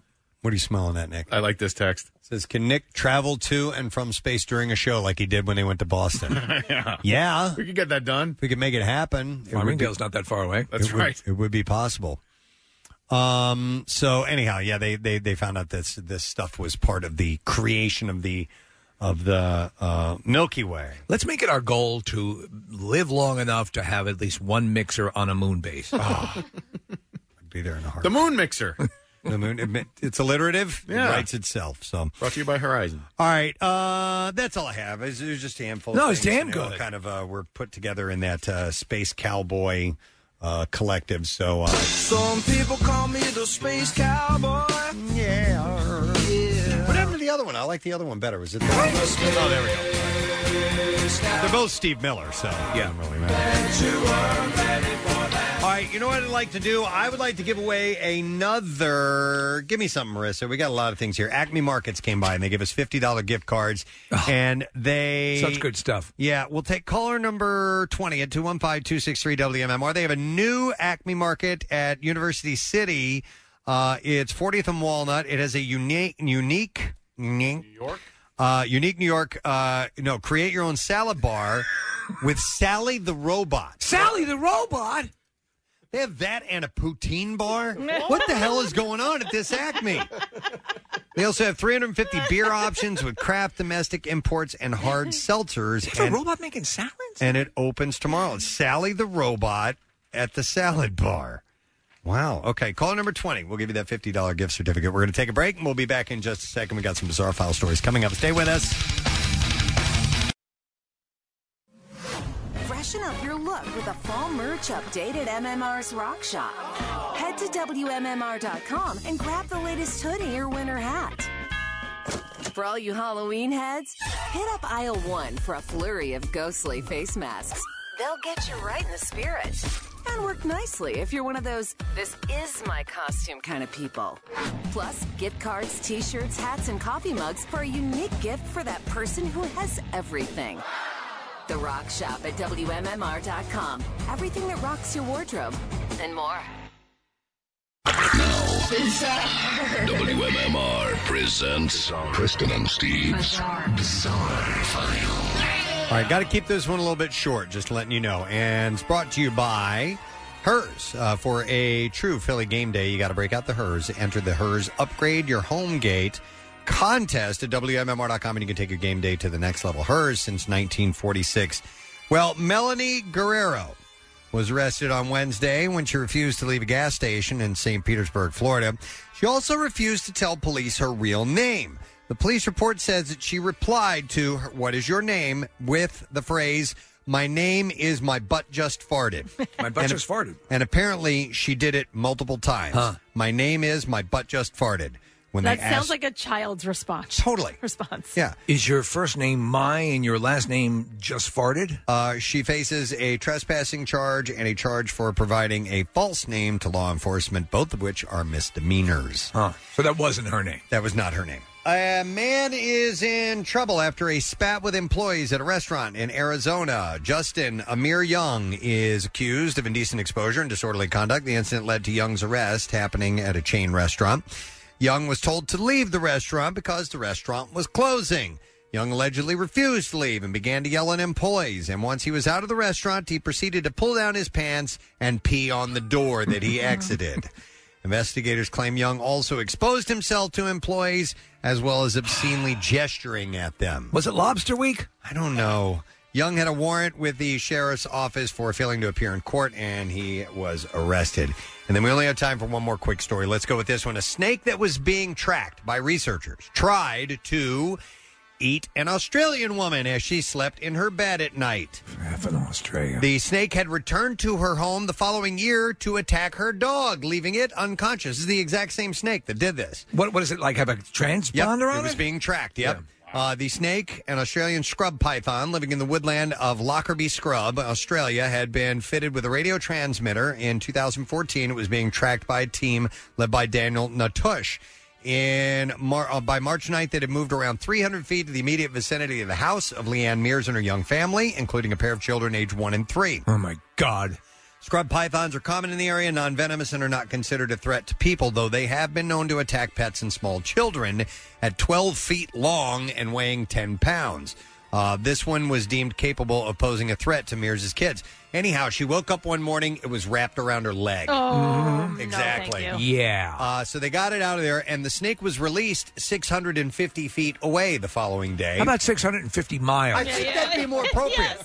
There's no way it's going to be able to travel 650 feet. The following year, it returned and attacked their dog. The dog was knocked unconscious. They actually had to give it CPR. The dog ended up being okay. This time, they moved the... 651 feet? I think they moved it 651 feet. So hopefully there won't be another attack. Sorry to keep it short, but we got to wrap it there. That's your B-File. We will be back in just a moment. Make sure you stay with us. Listen to all the WMMR podcasts as well as a live stream on your Alexa-enabled device. Just say, Alexa, open MMR. Steven Singer Jewelers has fast, free, and safe shipping. Whether celebrating life or celebrating love, Steven Singer is there for you. IHateStevenSinger.com. Back with more of the Preston and Steve Show podcast. All right, I told you earlier, it was the fog was supposed to be breaking up kind of early this morning, is what I heard on the news, but it's still really thick here in Bella Cynwyd. Really thick. Again, we can't see the buildings across the street. Yeah, there's probably a 12-story building right across the parking lot. Can't see it at all. It's a number 8 on the Fufferman fog scale. That's where we are now. That's 2 off from 10. So, man, Exactly. we're in it thick with the Fuffermans. So anyhow, you got to be careful if you are indeed out on the road because it can cause, if an accident happens, there can be like 2 or 3 that happen right after that. What if like a kaiju is walking in front of you? You wouldn't even know. Yeah, you wouldn't even know. Yeah. All right, so we're going to do what do we do first? Lesson question? Yeah. That's what we do. We're going to give away a $50 gift card for Nebraska. And the question I think we're going to go with this morning is, Genesis once played at the Battle of which historical site? 215-263-WMMR. Genesis once played at the Battle of which historical site? Let's see if you were listening from earlier this morning, story that we had in the entertainment news. 215-263-WMMR. Get it right, and we got a prize, and we're going to do the trash while you're calling us. The trash business is a gold mine. 93.3 WMMR with Preston and Steve's Hollywood Trash. All right, see what we got today. What are the stories, Steve? Well, Jamie Lynn Spears explaining why Zoe 101 really ended back in 2008, saying it had nothing to do with her getting pregnant. Spears says she'd always planned to leave the show once she turned 50. So there you go. Bill Cosby, barely recognizable in a recent mugshot showing him with a pronounced bald spot and a gray beard. Cosby is also seen wearing a prison sweater that he knitted out of toilet paper with 2 shivs. And finally, though it just started 2 years ago with over $2 billion in capital, the short-form streaming network Quibi is shutting down. Primary investor and creator Jerry Katzenberg says Quibi was a bold experiment that proved he can get used to sleeping in a men's shelter. Oh, my God. And that's your Hollywood trash. All right, thank you, Steve. Let's see if we can get someone who's got the answer to this question. Genesis once played at the Battle of which historical site? 215-263-WMMR. And it's to Mario we're going. Mario, good morning. Hey, Big Brown, while I'm on nipples. Getting sucked on by all sorts of people. I love you guys. We haven't done that one in a little while. We love you, Mario. Do me a favor. We'll love you even more if you can tell me where Genesis once played. The Battle of which historical site? The Alamo. The Alamo, you say. And you would be correct. Hang on, buddy. We're going to set you up with a $50 gift card for Nebraska, courtesy of Fast and Furious Spy Racers Rio, exclusively on Netflix now. Nebraska is open for curbside pickup or indoor-outdoor dining, serving a full 15 Brazilian meat service with a dedicated server to each table. Details are available at Nebraska.com. Let's get to music news. Here we go. Preston and Steve's Music News on 93.3 WMMR. I'm into Nubbits. Yeah. I'm into Nubbits. Yeah. Nubbits. All right, we're going to start with this. Tom Petty's 70th birthday bash will be happening this Friday. And Foo Fighters, Pearl Jam's Eddie Vedder, The Killers, and Raconteurs are just a few of the rockers lined up to take part in the virtual event. Whoa. Yeah, the festival will be live streamed from Petty's official website at 7 p.m. Eastern Time on Friday. Even though his birthday was a few days ago, it fell on Tuesday, they're going to observe it on Friday. It's a better which is day. Cool. Speaking of Eddie Vedder and his band Pearl Jam, yesterday, Pierre Robert and Nick, were you a part of the interview? I was, yeah. Okay, Stone Gossard gave a call, and Pierre's going to be revealing those details and playing back the interview. Do you know when he's going to do it? Yeah, he's going to do it on noon, at noon today. There's going to do a nice long, I think hour-long block of Pearl Jam. It's actually the 30th anniversary of their first show ever, and it's also the day that they're going to debut this show that they did in Philly on our birthday on April 29th, 2016 at the Wells Fargo Center. So that concert becomes available tonight, and that's why Stone was calling in. And what's cool is Pierre thought it was going to be a 10-minute. It was scheduled for 10 minutes. 25 minutes. Excellent. Yeah. I love when that happens. Yeah, me too. So we have just a little clip to play, but you'll be able to hear it all at noon today. It's tangible. Philadelphia. What were they talking about? We were talking about his love of Philadelphia, the band's love of Philly, and how Philly loves Pearl Jam, and Pearl Jam loves them back. All right, here we go. It's tangible. Philadelphia has been consistently enthusiastic in a way that almost no other place has for this band. So really appreciate that. And it's definitely not lost on the band that when we come to the Eastern Seaboard, Philly's on the list. And we all know when we're stepping out there that we've got something to live up to. And we've got to, we want to just express our gratitude about that and try to live up to the level of support that we've got. So we will be back. We will be playing shows again. It might be a little while. I can't wait. I know the band can't wait to step out on a stage again in Pennsylvania and really it'll be a special moment to kind of look around and kind of go, crap, we all just went through this.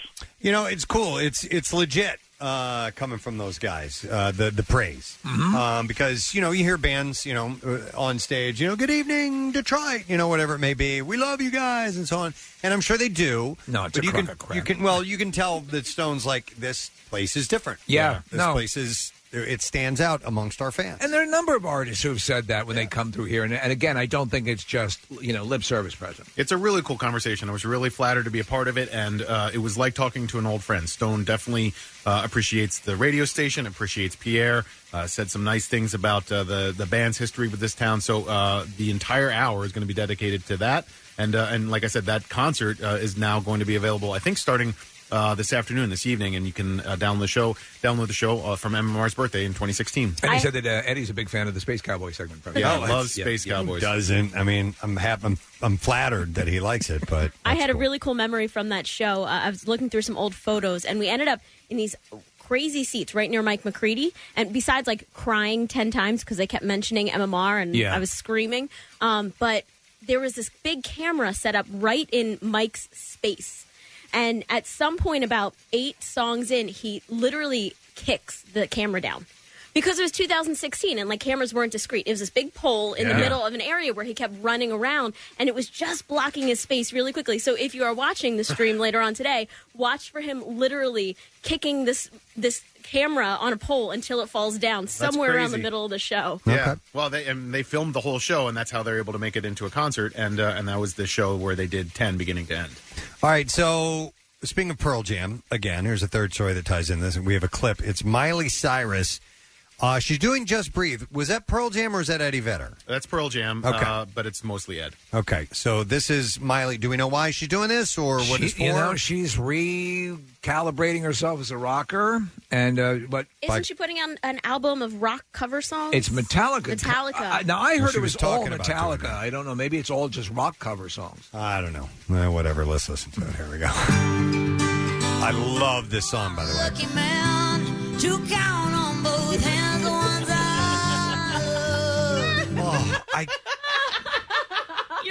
Your face. I hate her voice. I hate it. Casey loves her voice. I hate it. Yeah. But, It's like a little Janis Joplin-ish. Your dad must get horny. I love her, and I don't love, not that I don't like Miley. I love Janis Joplin, well, mainly because she's probably my mom. Your mom. Yeah. All right, let's continue. Hang on. Some folks just have one, and others they've got none.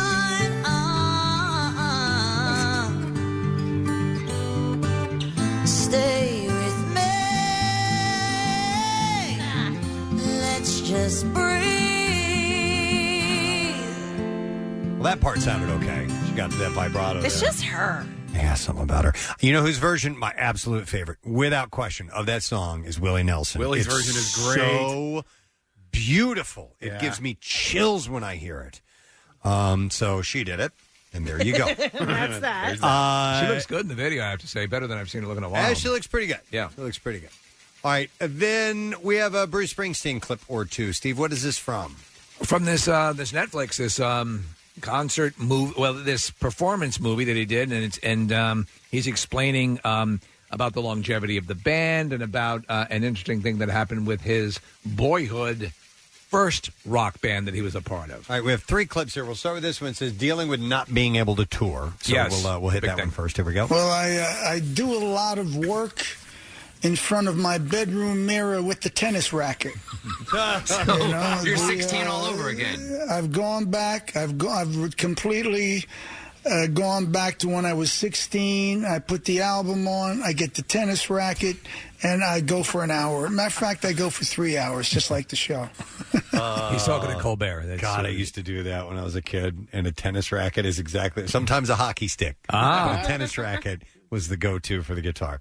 All right, here's him talking about a member of a band when he was a teen. Here we go. I guess being the last guy in my first band to remain alive, sort of, I don't know, it must have brought things up for me, because a short while later I started to write with the themes of mortality and music, which is a subject I hadn't written about before, what it was like being in a band when you were young, what it's like being in a band 50 years later with the same people. Wow. So it gave him the impetus to do this, and I think it reignited his love for the E Street Band, and then he gives a sort of a mind-blowing assessment in the next clip. All right, here we go. I always tell people, I says, imagine this. people you're going to high school right now, when you're 70 years old, those are the exact people you'll be working with, and will have worked with them for the past 50 years. The only place that happens is in rock and roll. And it doesn't happen much for the very simple reason that they can't stand each other for that long. It's really a miracle. Wow. Yeah. 50 years. So you think of you in high school. Yeah. But you still working with the Image. Yeah. Right? I mean, that's an amazing thing. Yeah. All right. Very cool. Love Bruce. Let me see here. This is a nice story. Sammy Hagar revealed that it was none other than comedian George Lopez that reunited him with Eddie Van Halen in the months before he died. You know, George Lopez is a huge rock fan and a huge Van Halen fan. That is correct. He said a mutual friend of ours, George Lopez, called me and said, Sam, you got to call Ed. Said he's not doing good. And he loves you, and you guys have to do something. George was looking to try to put the band back together and all that. So I said, oh, man, are you kidding me? So I went through his brother. I tried to go through everybody. Tell Eddie, I hope he's doing well. I'd love to speak to him, come and see him, whatever. And he went on to say that, so all of a sudden, George says, here's his phone number. Call him. I picked up the phone, and we were texting and talking almost weekly. I would say, honestly, weekly since the beginning of the year. And it was nothing but a love fest. He was talking about how great Wolfie is doing with his new record. He sent me some new music long before it came out. So it was really nice I got to do that. Although Hagar is still, admittedly, dealing with the grief of losing his dear friend. Repairing the tear in the relationship with Van Halen meant the world to him. Said, if that wouldn't have happened, I would be devastated, much worse than I already am. It was horrible news. There's never a good time to hear news like that when a loved one passes. It was tough to deal with, but honestly, the music is what pulled me through. So that's really nice to hear. And a bit of a suggestion, perhaps in your life, take that example. Yeah, you know, patch those things up. Right. You know, and you don't have to be best friends again. No, but it might be a way to borrow money. You never know. Get in the will. No, but I mean, even if somebody's not sick or whatever, and there was something there, and you don't have to make it a rekindling of the friendship, but just making amends might do you some good. Yeah, might do them some good, or it might get worse. Who knows? So I don't know. This is great news. Paul McCartney is releasing his long-awaited McCartney 3 album on December 11th. The album, which was primarily recorded during the pandemic, or what he called the Rockdown. And it rounds out his self-written, performed, engineered, and produced trilogy following 1970s McCartney and 1980s McCartney 2. So he did all the stuff himself. That's pretty cool. Yeah, Paul hadn't planned to release an album in 2020, but according to the press release, it says, in isolation of Rockdown, he soon found himself fleshing out some existing musical sketches and creating even more new ones. Before long, an eclectic collection of spontaneous songs would become McCartney 3, a stripped-back, self-produced, and quite literally solo work marking the opening of a new decade, the tradition of 1970s McCartney and 1980s McCartney 2. Recorded earlier this year in Sussex, it is built mainly from live takes of Paul on vocals and guitar or piano, overdubbing his bass playing and drumming and anything else he wanted. He did it all atop of that foundation. Did he do it all at once, or was he doing different tracks at different times? He did different tracks at different times. Like a one-man band. He didn't have the snare drum with his foot and all that between his knees. But when Winter Comes, there was a track. Apparently, the process first sparked when Paul returned to an unreleased track from the 90s called When Winter Comes. It was co-produced by George Martin. He crafted a new passage for the song, giving rise to the album opener Long-Tailed Winter Bird. While When Winter Comes, featuring its new 2020 intro, Winter Bird became the new album's grand finale. So that's pretty cool. I'd like to hear some of that. He didn't know he was going to be doing it, and he just kind of, like everybody else, got maybe had time and started working on something and was like, oh, I'll just do this, That is amazing. The album finishes apparently with an 18-minute opus to the California Raisins. Ooh. Yeah, which I thought was an incredible selection. I didn't know he was such a fan. Alter Bridge guitarist Mark Tremonti told the Josta Show that he plans to record a new album with his Tremonti solo project in November and December for a late 2021 release. He said, we still have a lot of Alter Bridge touring to do. Hopefully with COVID, we're pretty much pushing pause when it all started. We could just push play again and continue the tour that we needed, the tour the way it needed to be, and then maybe come out with Tremonti record late next year. So he's working on it. And then one last thing is the fact that Rocktober Madness is down to the Fantastic Four. Matchups today include, there's only 2 matchups since there are 4 bands left. Oh, boy. And this is where we finally get to take on the other brackets. It's where the rubber meets the road. That's the thing. So it's Pierre Pancake with Aerosmith up against Jackson and Sarah's Pink Floyd. And then you have us, the Preston and Steve Show. We're bringing out our big gun Led Zeppelin to take on Jackie and Brent's Shinedown, who beat the Beatles, and they have the actual band members themselves lobbying fans to vote. Bull crap. We love them. Shinedown's going to win it. We love them. They're awesome, those guys. And the station loves Shinedown, and in a way, it's very cool that they're lobbying and calling their fan base. And again, it is a challenge to the Beatles. And to, well, not the Beatles, but to anybody else, Zeppelin, to get their fan base out. I know they listen, and I know that they're interested in winning this. Well, we'll see how well they pull from the audience. So that's brought to you by Horizon Services and gets underway at 11:30. Pierre will have a comment or two on that when he gets in here in a little bit, I would imagine. All right, that's it in music news. We're going to take a break. We'll come back in a second, and we'll get the letter of the day for the word of the week, see what's coming up tomorrow, and get you set for the rest of the day. Stay with us. MMR's Rocktober Madness. All the drama of sports without the sports. We started with 64 bands, and now it's down to the Excellent 8. Who will win and advance? That's up to you. Listen to the matchups with Pierre and Jackson. Then vote at WMMR.com or on our app. And Friday at 2:30, listen for the final matchup. You'll choose who takes home the crown. Then, starting at 7, listen as your champion kicks off a 2-hour victory lap music marathon with Jackie Bam Bam. Rocktober Madness, presented by Horizon Services, heating, plumbing, cooling, and indoor air quality. And 93.3 WMMR, everything that rocks. Oh, my God, we got to get a winner for the secret text word, the Brian Westbrook authentic autographed football, complete with the glass display case, courtesy of Godshalls. We're going to take caller number 9 at 215-263-WMMR. Caller number 9. You need to know the secret text word, okay? So don't call if you don't have it. And we'll see if we can indeed award that to someone here in mere moments. So get on board and give us a call right now.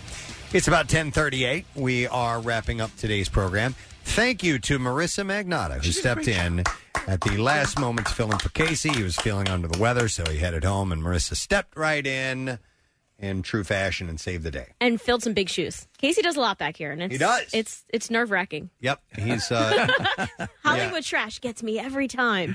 you don't know, you don't see what all he does, on the other end of the other side of the speakers here. But Casey does a lot of work behind the scenes. So Marissa jumped in, and Marissa already does a lot of work behind the scenes. And then too, to Connor, who filled in for Marissa. Yeah, thank you, Connor. Yeah. He can't hear us because he's answering the phones right now. All right, and while we're in that thanking mood, thank you, Colin Quinn, who was on the show today. So good. Colin is, well, he was promoting his new book, which is called Overstated, a coast-to-coast roast of the 50 states. And he says he does not hold back on Pennsylvania and Philadelphia when he hits that territory. I love it. And he is doing a virtual event with the Free Library in Philadelphia. It is, you go to freelibrary.org. So it's tomorrow night. He's going to be reading excerpts. He's going to be interviewed. He's going to talk. He's going to do some cool stuff. And if you pay for the virtual ticket, you also get a copy of the book, too. Excellent. I think it's $32 to get the book, and you get the virtual event. And he loves this area, man. He loves coming out here, and he's a great guy. Thank you to Acme Markets for supplying some food today.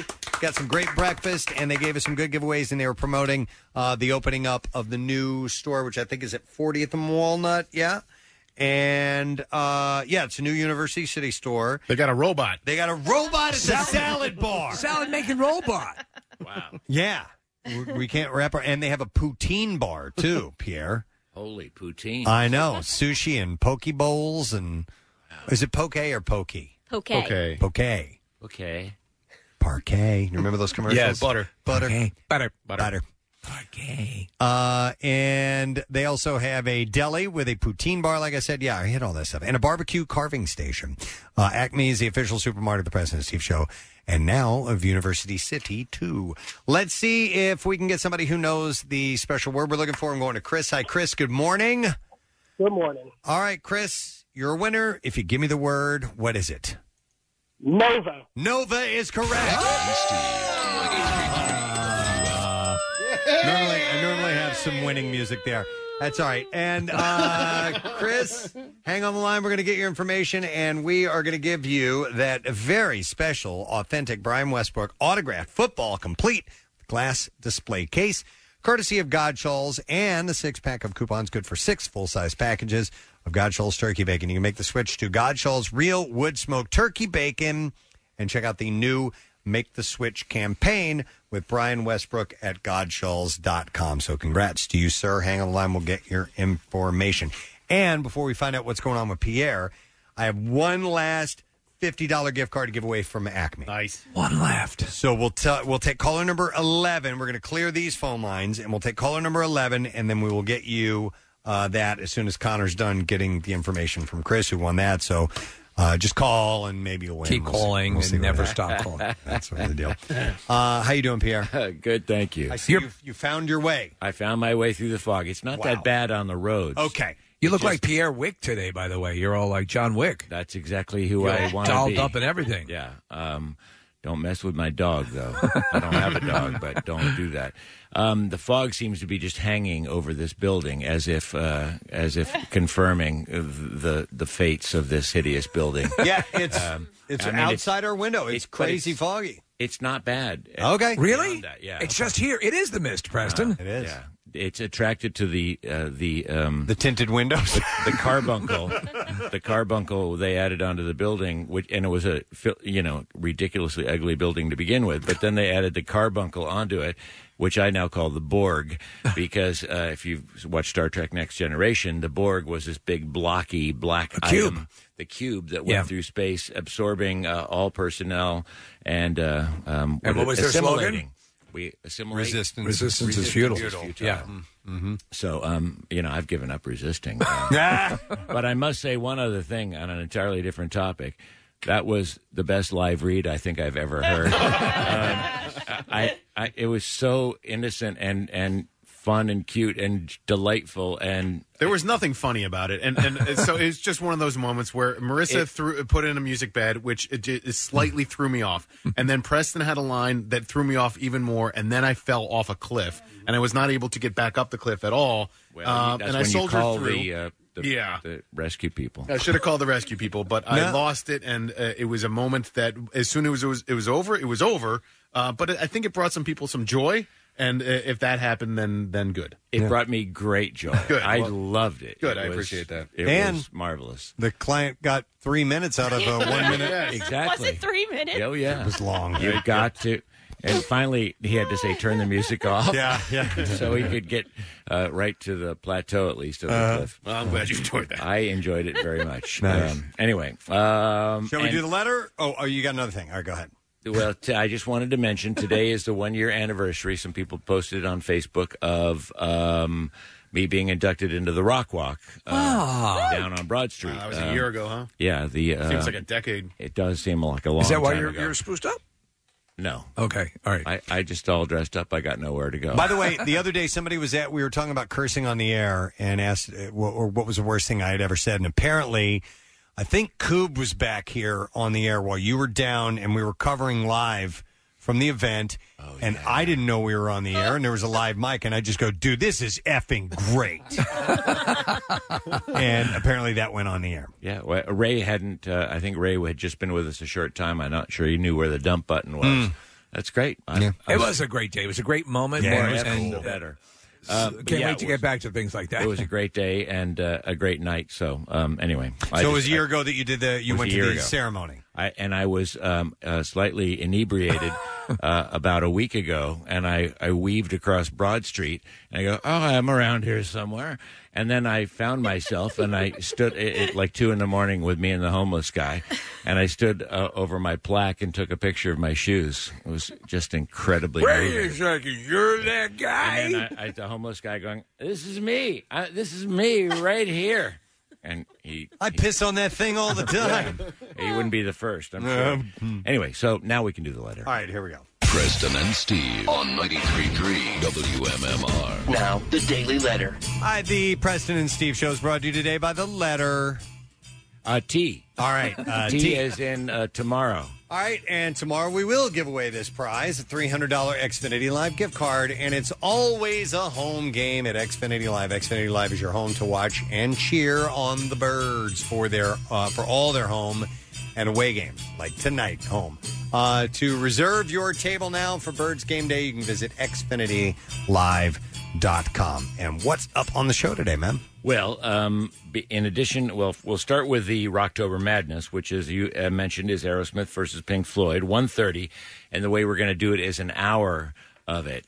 So we only have one matchup. That's Aerosmith against Pink Floyd, and then Led Zeppelin against Shinedown at 3:30. Did you say that Brent had actually gotten the band involved in? That's what I heard. Wow. Yeah, that's what we heard. They're on social media lobbying for their fans to vote. Okay. Well, so, that's at this legit. point, the other three are powerhouses, Aerosmith, Pink Floyd, and Led Zeppelin. I want something different, so I'll go with the Shinedown. You're supporting Shinedown? And they're great guys. Yeah, great guys. Anyway, we'll see what happens.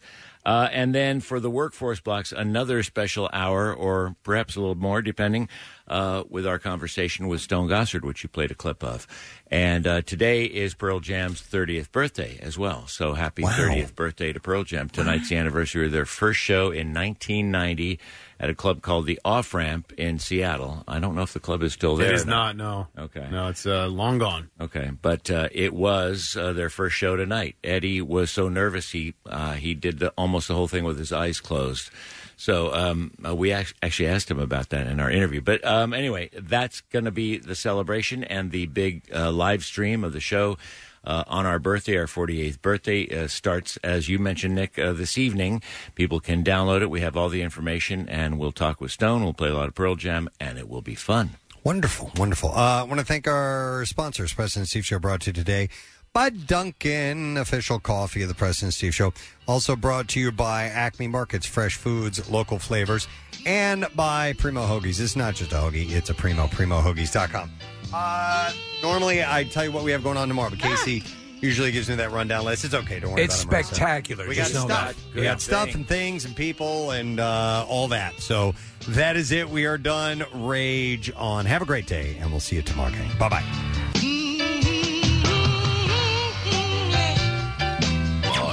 Preston and Steve love you, hate you. Line. You, Philly. You had Queen beat Genesis just to have Queen lose to Led Zeppelin. Get the out of here. Next message. Well, I'd like to say thank you for waking us up in the morning. You guys rock. Thank you. Have a great day, sirs. And Mrs. Next message. Good morning, Todd. As if you noticed. It's foggy out. Can you The Preston and Steve love you, hate you line. Call 484-434-1333. MMR rocks. Brought to you by DellToyota.com and DellChevrolet.com. Jack, sell them for less.